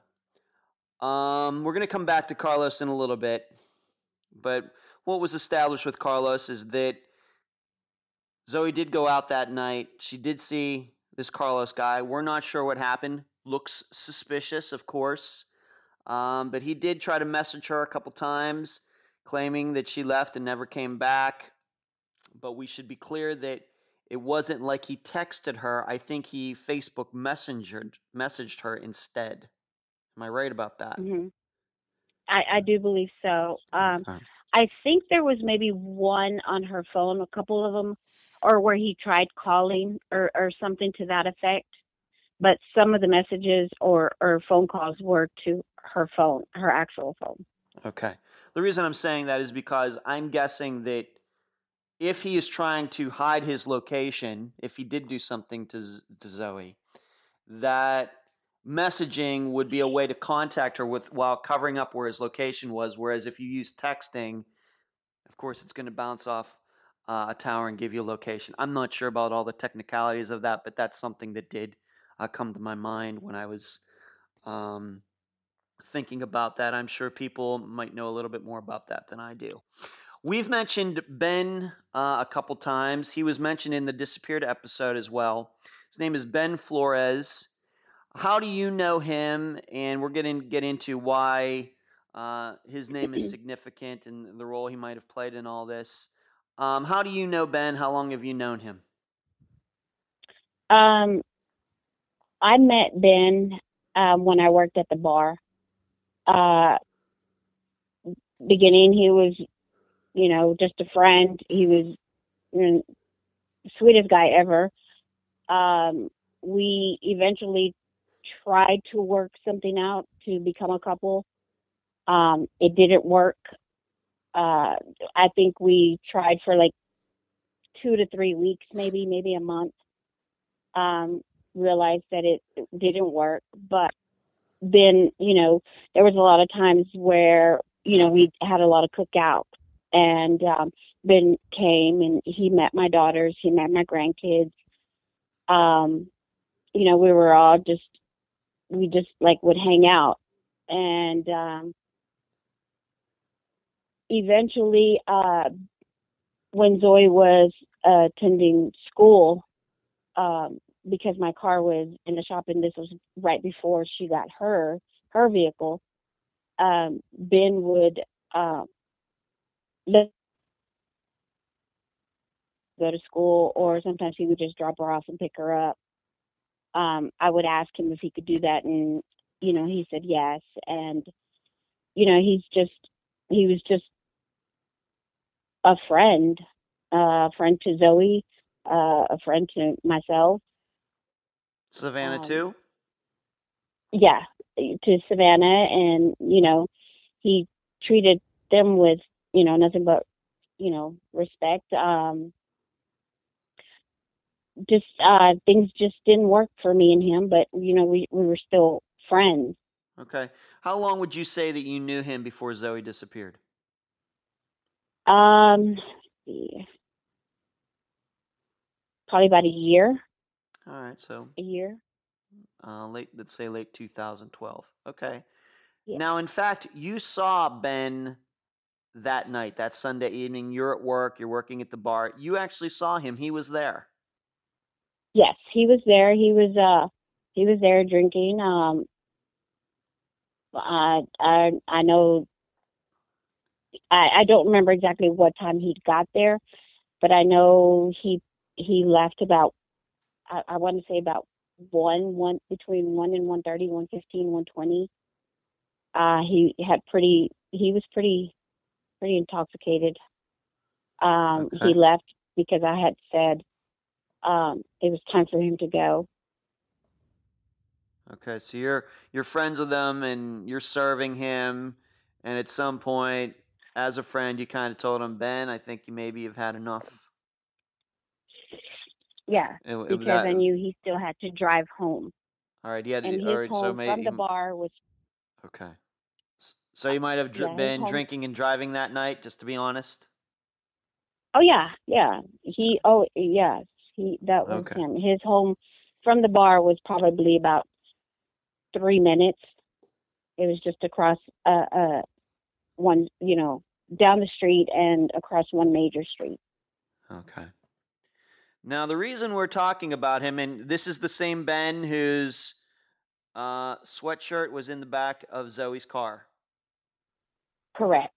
All right, and we just to remind the listeners, the story goes that once they talked to Jacob, Jacob claims that he had been wearing that sweatshirt, but he had gotten it from Ben. Yes. Jacob and Ben, uh, they knew each other. They because of Zoe. Um, it's not like they wouldn't like hang out, All but right. times that Zoe would use Ben's car or Zoe or Ben would pick up Zoe. A lot of the times like Jacob was there, and so that's how they got to know each other. And I guess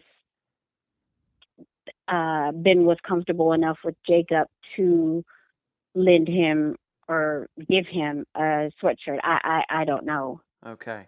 But somehow, one way or another, that sweatshirt was still in the car the night that Zoe disappeared, or it got put in afterwards, which is a totally other scenario. But the reason we're talking about him is that once the police got Zoe's phone records, there was actually a call between Zoe and Ben that night, and specifically not long after he left the bar where he saw you. Yes. Is that right? Yes. I found out from the detective that apparently there was a 20 to 30-minute phone call between Zoe and Ben. Who called who? Did he Ben, call her? Did she call him? Do you know? I don't know who I don't know who called who. Okay. Um, I just know there was a phone call. I'm assuming that Zoe called him, but You could. I'm not 100% sure. I don't know. Okay. According to Ben, he doesn't remember any of the conversation. He doesn't even. He says that he doesn't remember Zoe calling him. Is it possible that Ben might have drunk called her? It's possible. Okay. According to what I'm piecing together bit by bit, or trying to make sense of everything. I think Zoe called him. Okay. But he says he doesn't remember the phone call.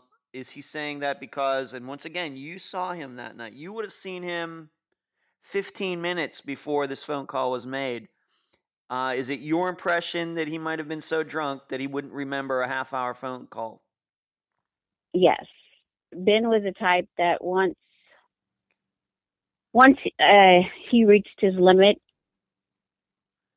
it as soon as like he would walk outside or the air would hit him, it would hit him harder.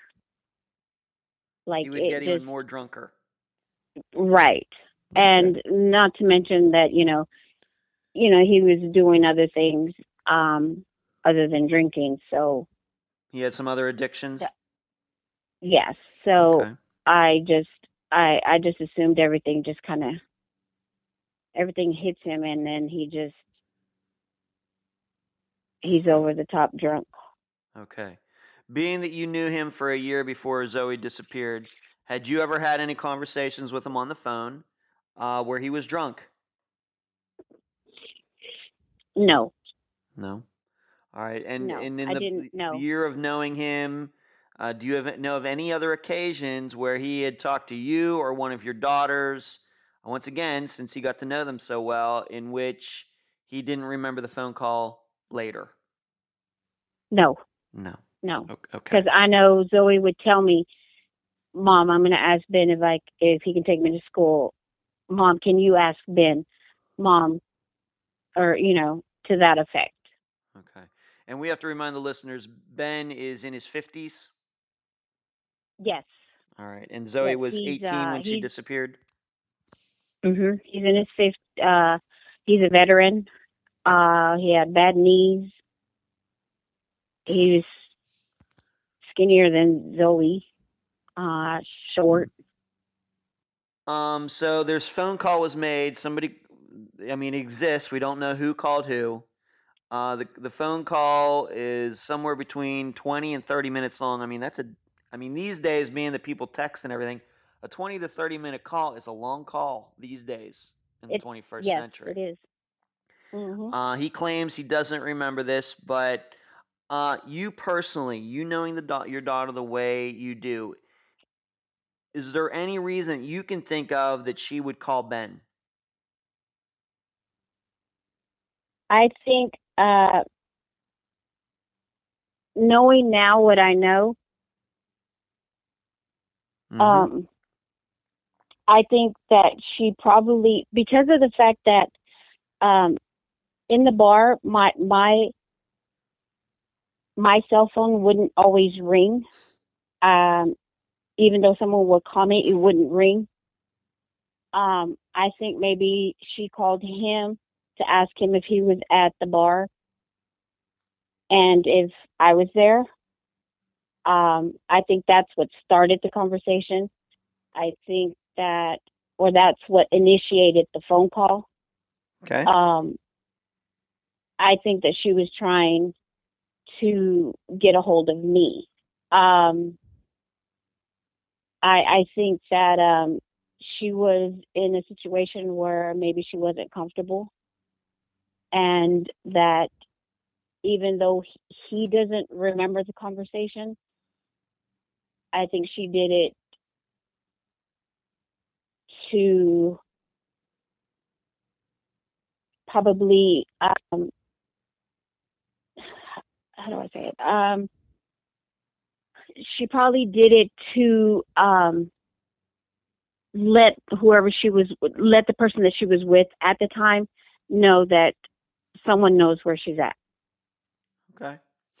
Do you think that my impression, once again, just trying to look at this timeline, are you under the impression that she was in the company of Carlos while she was on the phone talking to Ben?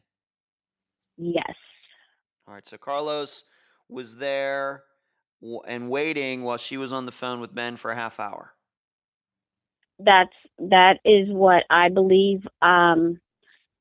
According to what I've been told, not just by detectives but also my daughter Savannah. Mm-hmm. I think that she maybe felt uncomfortable and was looking for a reason to leave or trying to let someone know where she was. Okay. Like I said, I know earlier I had said that they had smoked and they had wanted to smoke again, and that Zoe was going to go get some more weed. Mm-hmm. She said she was going to go get it, but according to my daughter Savannah, they had just bought some, so Zoe had some. So there would be no reason why Zoe would need to go buy anymore. All right. So All right, that's what I'm we're just gonna I think thinking. get back to that in a little bit as well. But you're just to maybe condense this. Maybe Zoe feels like she is in a bad situation. She's trying to figure out how to get out of it. She figures, well, being that I can't reach my mother, I can call Ben and maybe I can talk my way out of this situation by talking to Ben, and then I can get Carlos out of here. Something like that. That's what I'm assuming. Okay. But we do have to put this on the record. Ben was asked about that night and he took a polygraph test. Did he pass it? Yes, he did take a polygraph test. He failed one question, and that was um, that question was, do you know what happened to Zoe? What do you think about that, Melinda? Um, it infuriates me. It does put doubt in my mind, in my head. I need to keep all all options open, but at the same time, I know this man, and I know maybe that's it's clouding my judgment. I Mm-hmm. mean, because it is my daughter. This is my baby girl. Sure. But at the same time, I know Zoe's Zoe's strength, and I know Ben's strength, and I just feel like if he did anything to her or tried to do anything to her, Zoe would have overpowered him. That's how strong she really, really was. And Mm-hmm. and and and Ben being in the state that he was, I don't think that he could have done anything. As to the reason why he failed it, I don't know. I know that Ben is an alcoholic. Ben is a smoker. He was he was in an interview for over 8 hours with no cigarette, no beer. I don't know if that has anything to affect the results. I don't know, and I don't know why he just failed this one question. I did talk to him. I As soon as I found out he failed that one question, I did confront him and ask him, and he swears he doesn't know why he failed it. He doesn't understand all this. He's telling me now. Am I completely ruling him out? No, no, never. Okay. But at the same time, like I don't think that that's what happened. Okay. Okay. How long after Zoe disappeared did you find out that Ben and Zoe had had this conversation? Was it a week later? Was it a month later? Anything?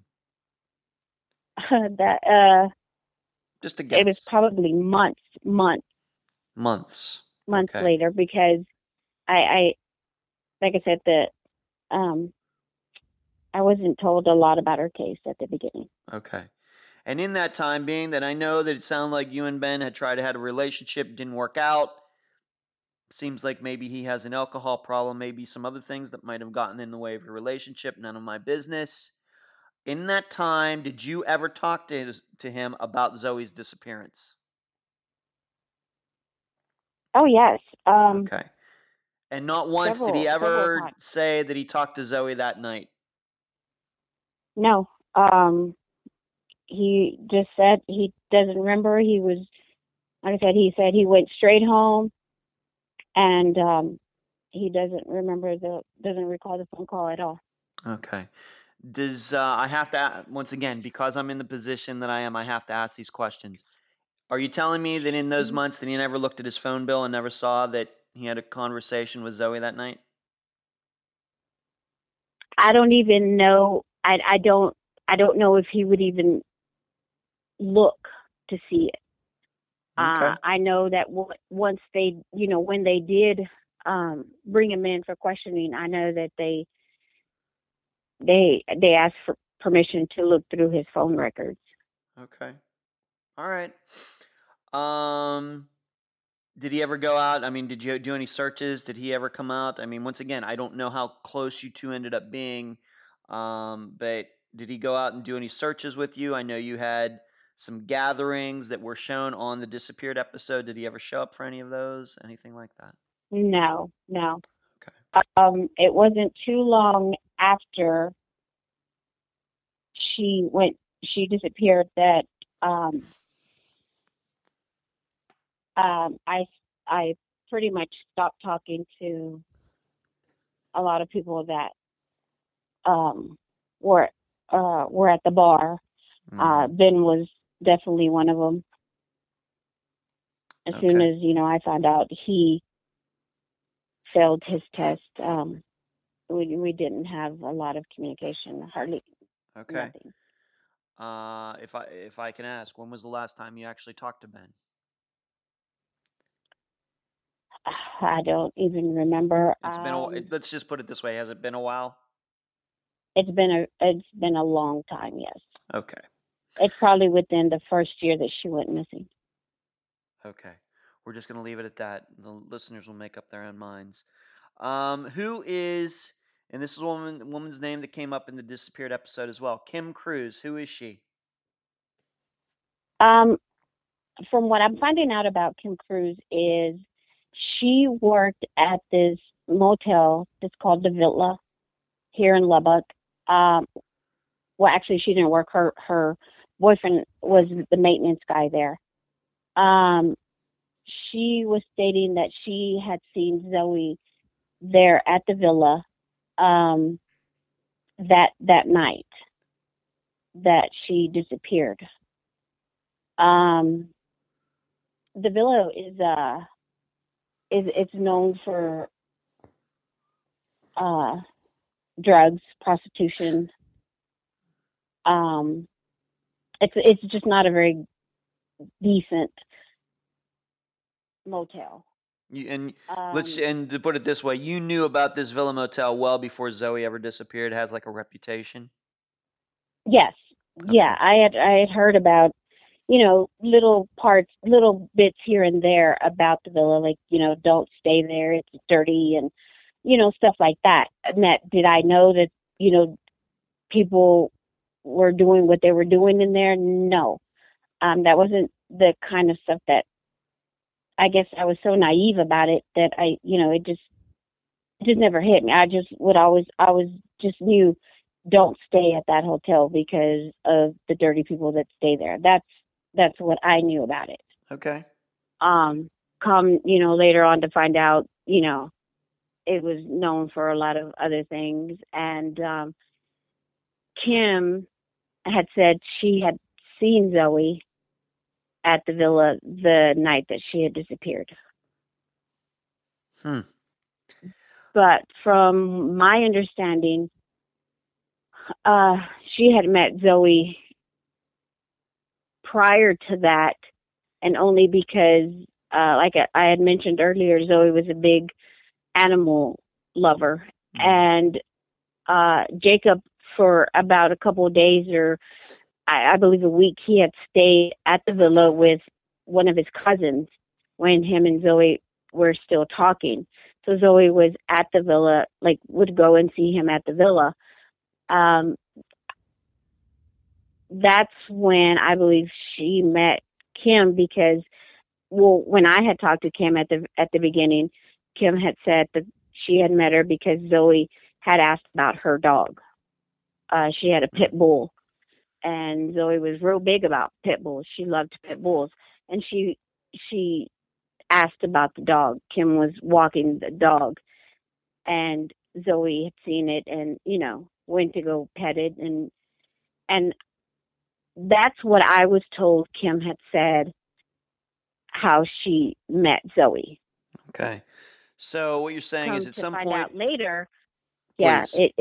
the story changes completely. Okay. And what did the That's story change when to? she had seen that's what she had seen. She had seen Zoe that night uh, at the villa. I believe it was between 1 and 2. Did she say was Zoe with somebody or was she by herself? Uh, I I think she said she was by herself, Okay. but from I know my private investigator talked to her. Um, Nothing could be like recorded or anything like that. Um, I don't know I don't honestly believe her credibility. You don't believe that Kim Cruz saw your daughter Zoe at the Villa Motel the night that Zoe disappeared. You don't believe that. I don't know. And Okay. according to my private investigator at the, that I did have, I don't think that she believed her either. Hmm. Because I have to tell you that the disappeared episode, once again, I know they cut things out. I know I have my own big complaints that my listeners know regarding disappeared and how they handle things. I got the impression that it was kind of the exact opposite, that you're a private investigator, and maybe we should talk about that a little bit, did believe Kim's sighting. That was my impression. Am I wrong about that? I when I talked to her, Paula, my private investigator at the time, um, I was under the impression that she didn't believe her, that Hmm. she felt that Kim was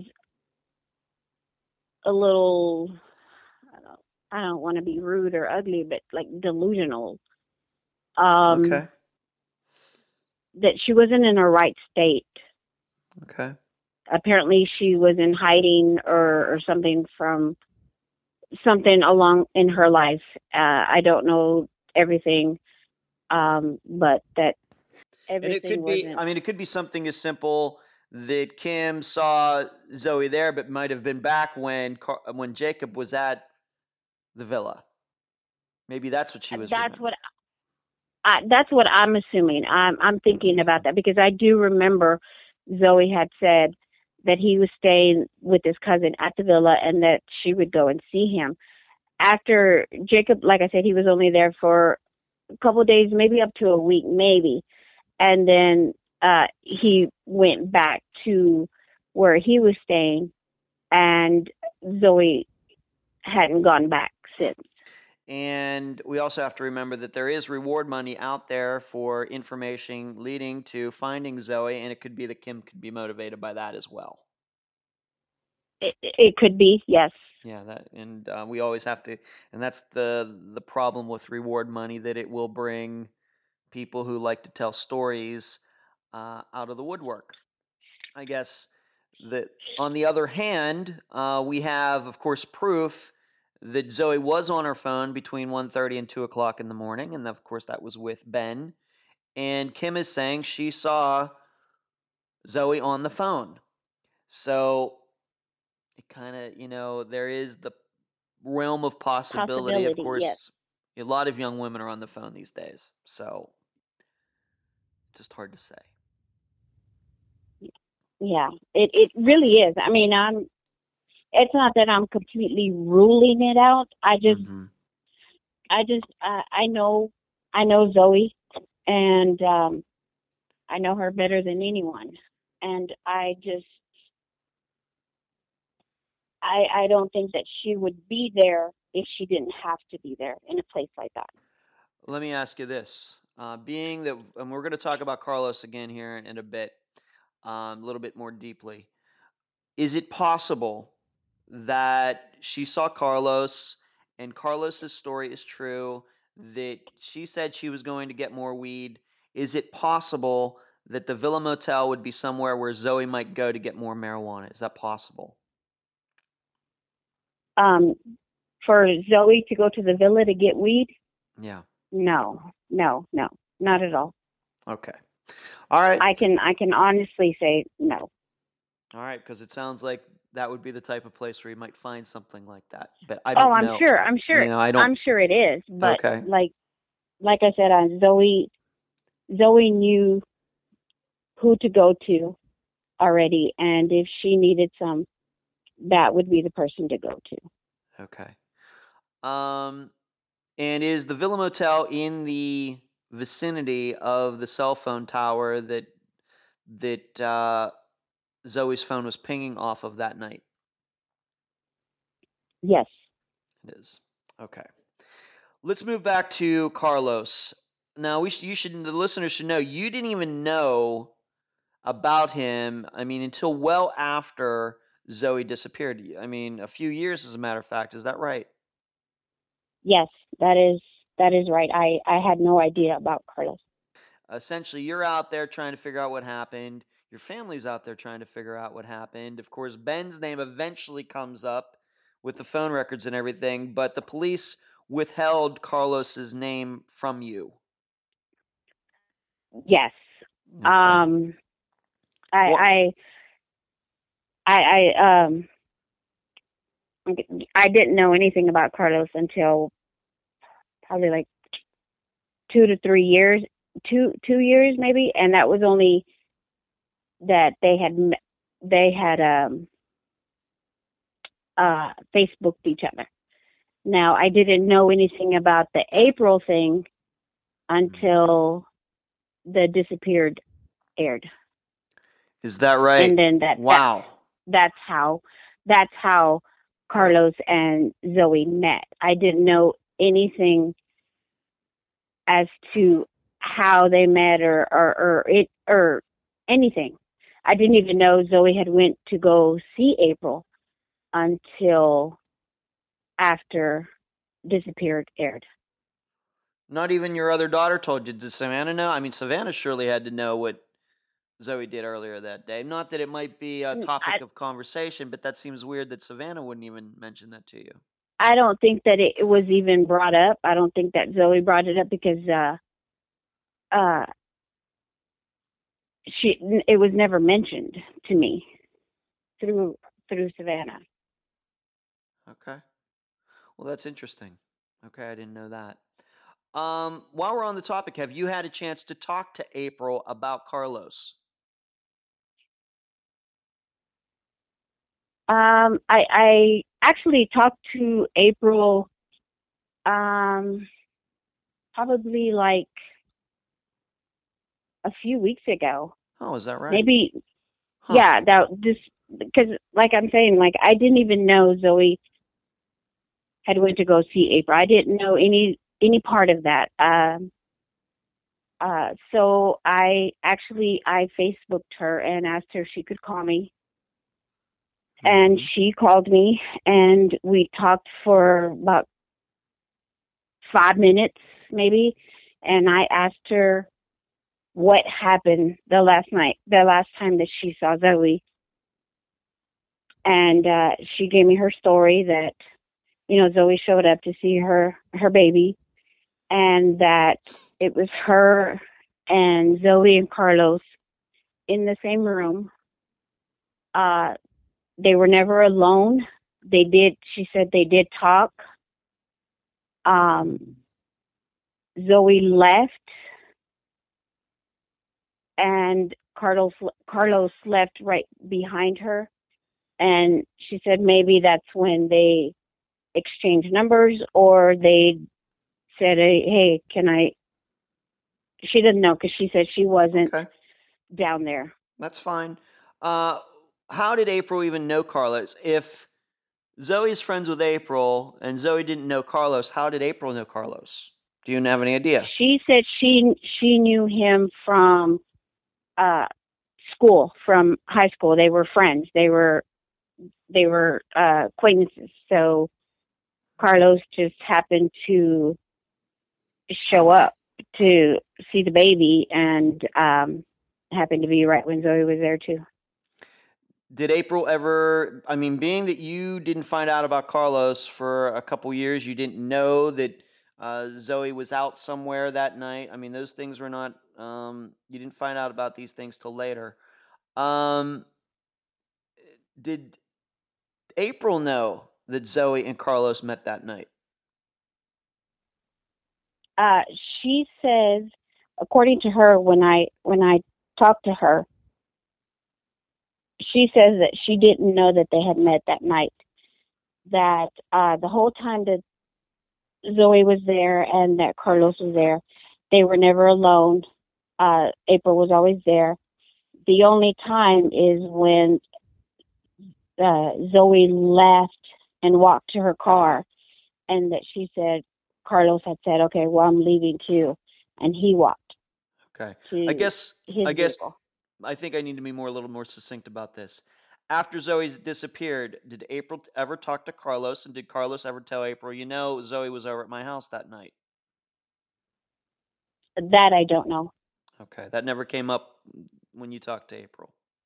No, my big thing when I talked to April was just to find out, like, how did Zoe meet him, and Right. what is his connection with you? What have you found out about Carlos since you found out, his full name? The police finally revealed that to you. What have you found out about him? Um, what I know about him is that he has been in trouble with the law. He currently, right now, is in prison. He's in jail, not prison, jail, Mm-hmm. for stalking a female. Um, from what my old detective told me, um, he's very, very explicit about sex on the phones that they record. Um, I know that he's got two little boys, but I believe he's got domestic violence on his record as well with her. Mm-hmm. Um, basically, that's all I know about him right now. Do you know if he's on any sex offender list or not? No, not that I'm aware of. No, Okay. unless with this charge that he's waiting on, the Okay. stalker. I don't know if that carries, for him to do that. I don't know. Okay. Did he have any problems with women, issues with women, any charges against him, any rumors about his behavior before he and Zoe met back in 2013? That I know of, no. But Okay. like I said, I'm just honestly really just finding out about him. Okay. I don't get a lot of help from, you know, Yeah. I know that, so and that yeah, police aren't as helpful as would like them to be. Do you think April knew or knows about Carlos's behavior? I guess where I'm going with this is, she has this guy friend who's over there that day. She's showing off her new baby and everything. Um, do you think that April would want one of her friends like Zoe to be friendly with this guy Carlos if this guy has not the greatest reputation? Has that ever come up in your mind? oh, definitely. I often wonder whether or not she knows what kind of person he is, Mm-hmm. and why would she have introduced them, or anything. But her her her her thing is that she didn't know Zoe and Carlos were gonna talk, Okay. or that they were gonna get together later on that night. I know that when I did talk to her, she did tell me that um, the police, the detectives, have questioned her numerous times. Several of them were videotaped. So she said that, and the only reason I know that she told me that is because she says that, it really freaked her out, and Right. she's a young mother of two kids, so she was freaked out, scared, Okay. and I don't know if she's just I don't I like I said, I hadn't seen her or talked or even heard about her in years, so I don't know exactly what kind of person that she became or anything. Okay. Just wondering. Um, the cops eventually, one of your detectives did take a dog over to Carlos's house. What did the dog smell? Cadaver dogs picked up her scent in his front yard, inside the home, alongside the outside of his house, because I guess there's a walkway between the house and a fence, and also picked a person in the alley. Well, and which would make sense being that Carlos admits that she's over there. And how Hmm. long was this after Zoe disappeared? Um, 2 years, Wow. 2.5 years. Yes, I I didn't even know that cadaver dogs had went to the home. Okay. Nobody ever told me that. It wasn't until the child advocate that I had was the one that uh she found out. 2.5 years later, a dog was able to still pick up Zoe's scent over there. That is Well, I don't interesting. know like when that the dogs went to that home. Oh, I okay. didn't find out until 2.5 years later. Okay. Um, I guess what I'm I like asking I said, is, when do you believe the dogs were taken? Very shortly after Zoe disappeared, or a week later, a month later? No idea. I have no idea. Like I don't want to sound like a mother who's not interested in finding out I the facts or anything. It's just The police don't tell you much. The police don't. they don't tell me. They don't tell me anything. And when if I do come across it, then that's when they admit to it. Right. If someone calls me, because I haven't gotten any in a while, but I still get people messaging me saying, look into this, and I Yeah. call my detective and he's like, oh, we already did that, whatever. Like, it needs to be also said that this is the third detective that I'm working with because they keep reassigning her case. Yeah. And I just think it's outrageous. It's frustrating. I hear you, Melinda, and I hear it from many of the cases that I cover. And my listeners are very smart.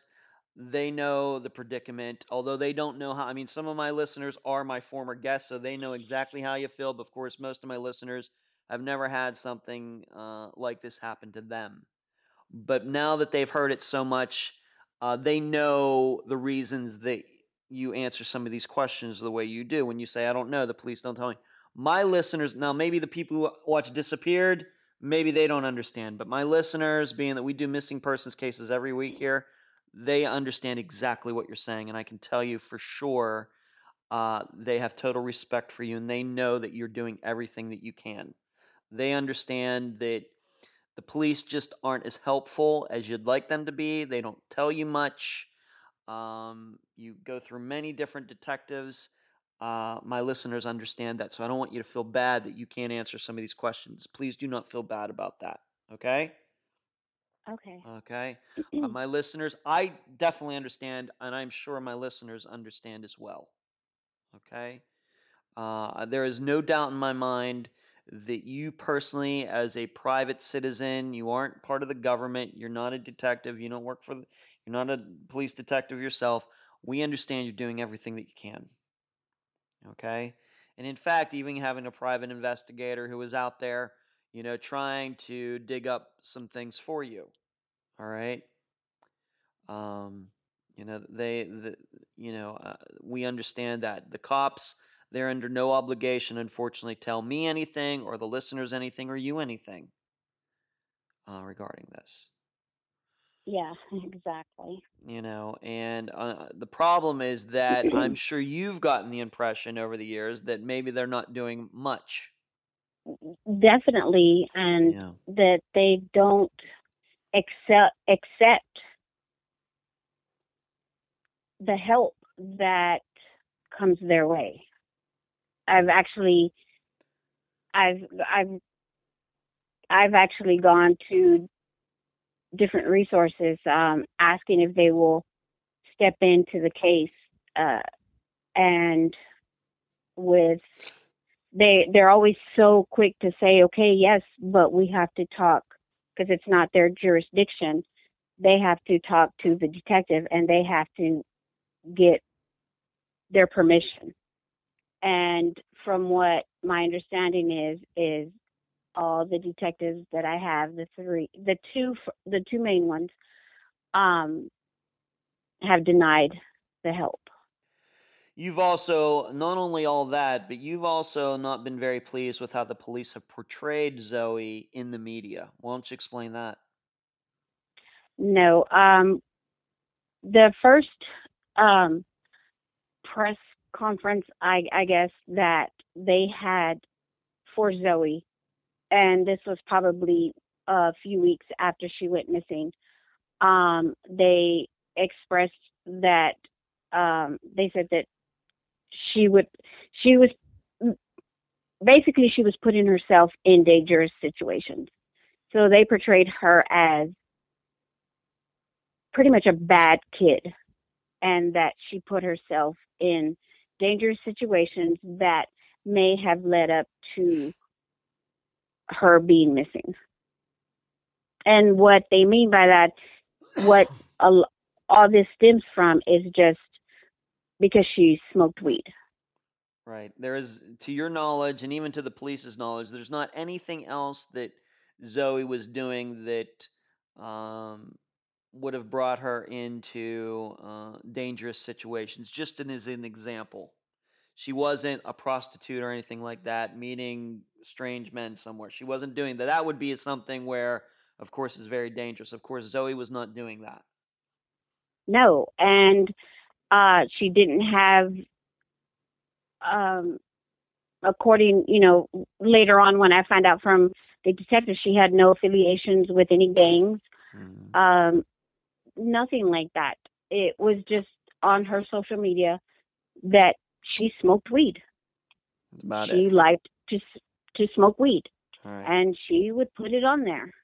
It's not like she was selling it or distributing it or trafficking in it. She was just a user. She had no felonies on her record, no charges, anything like that.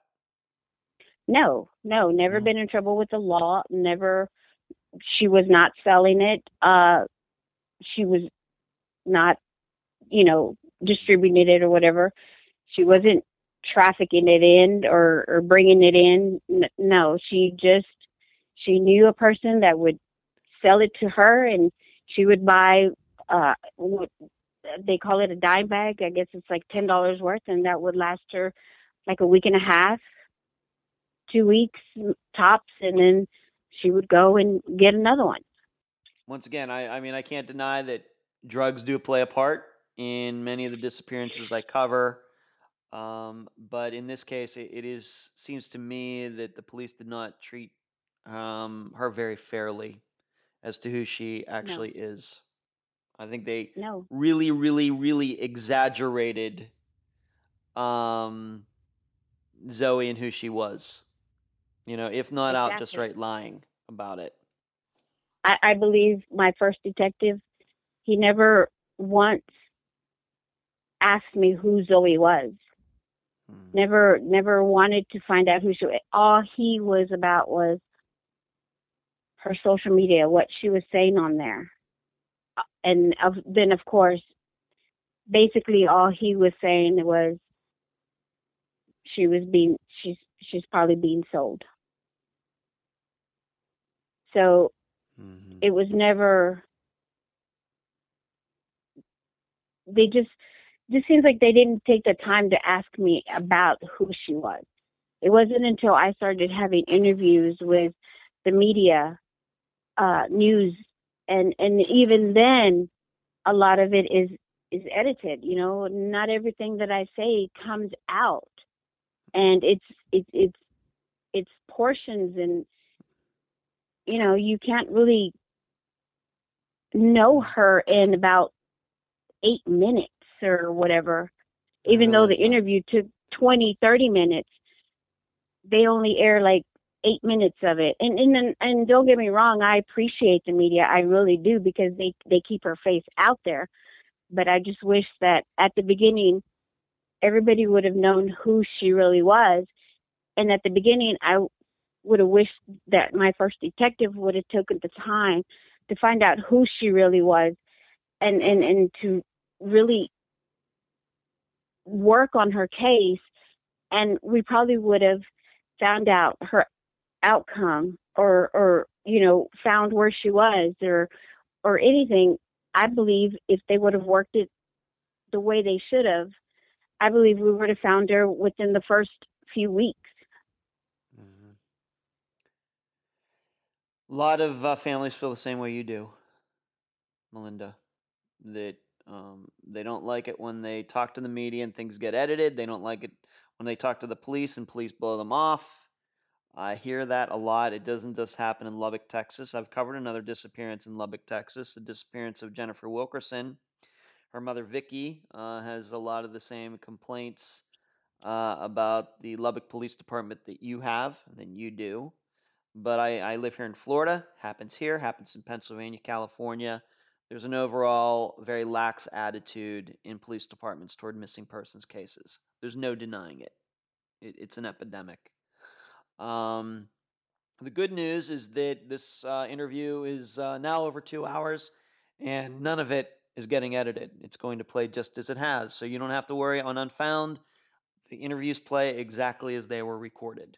Okay, so there's going to be Thank no you. editing. Every word that you've used is going to be heard by the listeners. Where does the case stand at this point? Let's put it this way: when was the last time you actually talked to somebody in the police department? I actually called my detective um, a few days ago, uh, probably no more than a week ago. There was a tip through. Um, Someone called a tip line, and it was something that was created by my child advocate and my private investigator. And a tip came in recently. It was an anonymous caller. He indicated that he threw out a name, said that this person was currently in the Lubbock County Jail, and that this person was the one who ordered the abduction of Zoe. Is exactly what was pretty much said on the voicemail. Ordered the abduction of. What does that mean? Uh, I'm thinking he ordered for Zoe to get picked up, or for Zoe to get taken, or for something to happen to Zoe, is what I'm interpreting this. Okay. I did call my detective. I left a message. He called me back a few hours later, and I asked him, had he heard about the tip, and he said yes. One of the people that were one of the child advocates that I had forwarded to him. He says it's not. He believes it's not anything because the name has never come up in her case, and that he's pretty much not going to look into it. Okay. I think He right dismisses it now as just they're some just, rumor, just some talk, nothing serious. yeah, yeah. So it's not anything that they're going to pursue. So they're just, that's where I stand right now. Like, I don't actually know if they're actually working on her case. I do know they did put together a file on her case against Carlos and sent it up to the DAs to see if they had enough evidence to charge Carlos. And it came back that there was not enough evidence to charge him with Zoe's disappearance. Yeah. Even after everything that has been put out there, I just feel like, other than her body or him making a confession, I don't know how much more evidence or what else they would need. I just think they're sitting and waiting to see if he's gonna actually confess. And in the meantime, birthdays go by, her anniversary is coming up, and it's just it. I've said it before. It's just frustrating. Do you think that going back to this aunt that saw this guy run away from the car, is there a possibility that that could have been Carlos? I mean, did she get a description? I know he was wearing a hoodie with, the hood up over his head. Maybe he couldn't be seen. Would you say that Carlos would match the general description of the guy who parked the car and ran away? I could say yes, but then that would. I mean, I don't know that that description fits any young kid. Mm, You know, um, I've only seen Carlos on Facebook pictures. So I don't really know what he looks like in person. I've seen one of his mug shots, so I don't really know exactly what he looks okay. like in person. And where this apartment complex where this car was eventually ditched, is that close to where Carlos lived? No, Not at no, all. that was probably from his home to the apartment. It was probably a good 10 to 15 minutes, maybe, All right. if that. Driving, that would be driving distance. It would be probably a lot longer Right, walking right. distance. So we have this guy that ran away, but just don't know if there'll ever be a description of him that is good enough. All we can say is that whoever ditched that car was able bodied enough to sprint away from it. So that would mean some sort of younger guy, teenager into his Mhm. 20s, maybe 30s. Frankly, just to be honest, it would seem that maybe we could rule out Ben, being that he's in his 50s, as a guy who would be able to maybe, hustle away from a car like that. So maybe Yeah, that keeps no. him out of the picture. We just don't know. Um, Yeah. how has this been for? I mean, I know it's been tough, but tell me about Zoe's dad and how Savannah has have reacted to this disappearance. Um, Zoe's dad, pretty much. Um, he's military, so um, don't really see a lot of him. I know that when Savannah talks to him, like on her, like on talks to him about like maybe her birthday or her anniversary, like he kind of shuts down. Um, I know that his heart hurts. I know that it hurts for her, just like it does for myself and Savannah. Zoe and Savannah were pretty much inseparable. I mean, they were best friends and sisters, and it's been hard on her because a lot of times she feels like she's lost her best friend, and you know, uh, for myself, that's my baby girl. That's Right. that's my baby girl, and I miss her every day. Is there anywhere that the listeners can find more about Zoe? Of course, we know about the disappeared episode, and I will be linking to that. I have a place online where people can watch it in the lead up to this episode playing. But do you have like a Facebook page, anything like that, Melinda? She does have her own missing Zoe Campos Facebook page. Um, there was also an episode on Crime Watch. Um, that's linked on her page as Okay. well.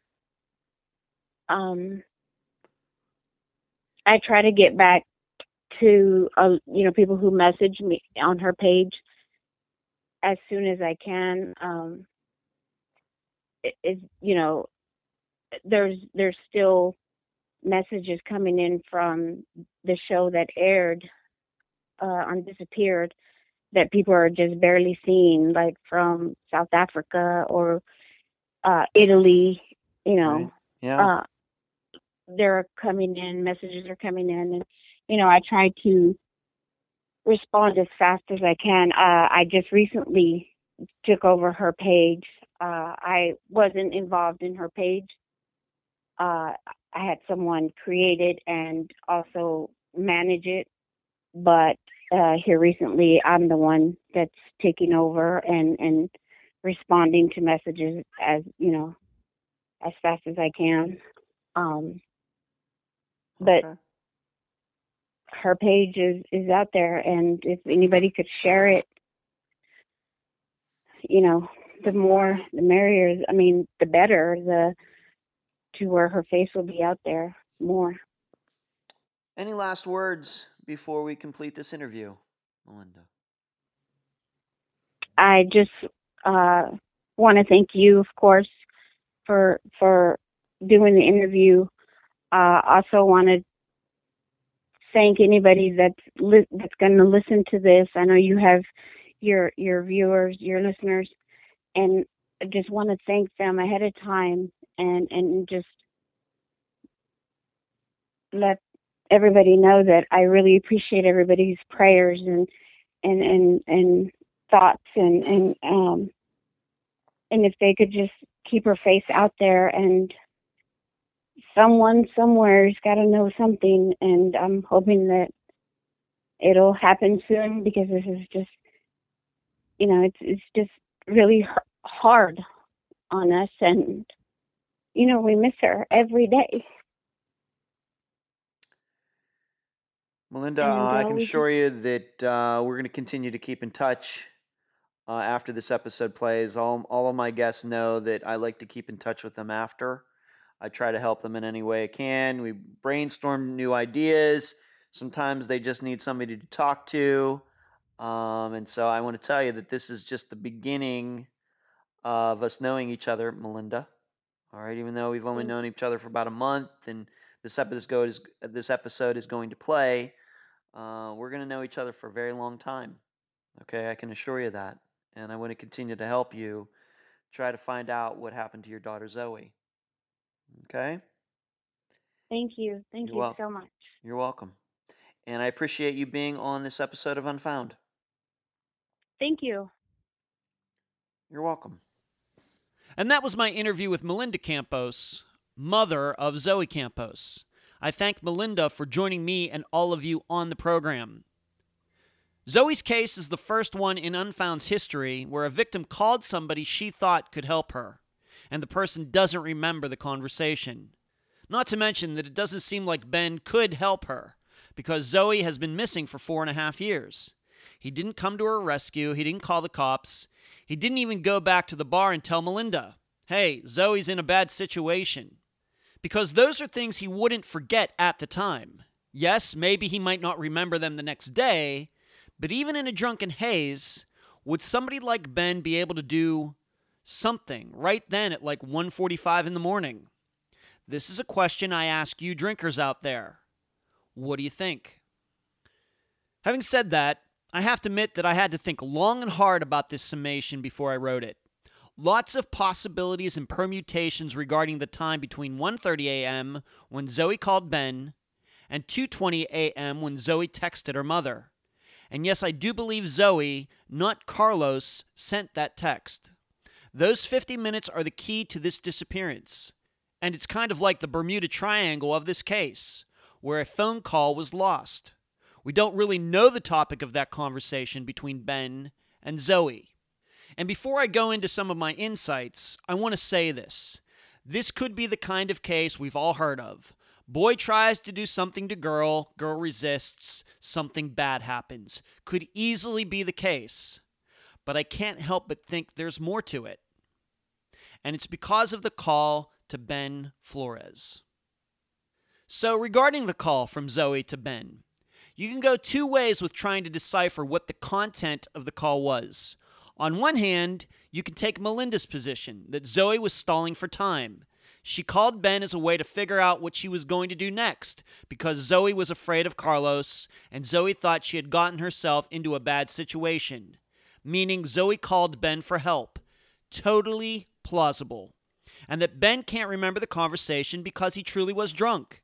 Or maybe he even passed out after a couple minutes, and Zoe stayed on the line as a way to continue to stall for time, pretending to talk to Ben after he had passed out, but his phone continued to remain on. Once again, totally plausible.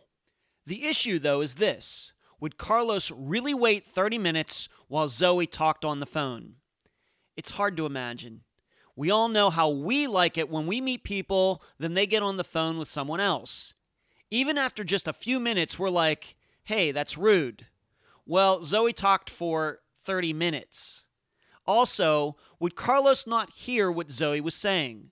Would he not realize she was fearful of him? And not to mention that if Zoe was truly worried, why didn't she just have Ben come get her? Or if he was that drunk, why didn't Zoe call Savannah or Jessica or 911? Why did she continue to stay on the phone with Ben in particular? It's hard to understand.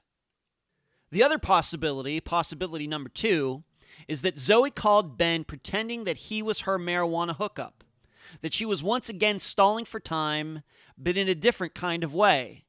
To me, this is more plausible, because I could see Carlos being patient with Zoe being on the phone because he would think he was getting something out of it himself, even if the call takes a half hour. Yet, then we run into another problem. Would Carlos really do something to Zoe if he thought she was going out to bring weed back? I mean, if Zoe could lie for a half hour on the phone, then all she had to do was lie for a few more minutes to get away from Carlos. Moreover, she could have said, "Come with me, Carlos," then driven straight back to her apartment and locked herself inside, all the while pretending her own apartment was the place she bought weed. So we run into issues with the number 2 possibility of the content of the phone call as well. So each of the speculations about the phone call have their strong points and their weak points.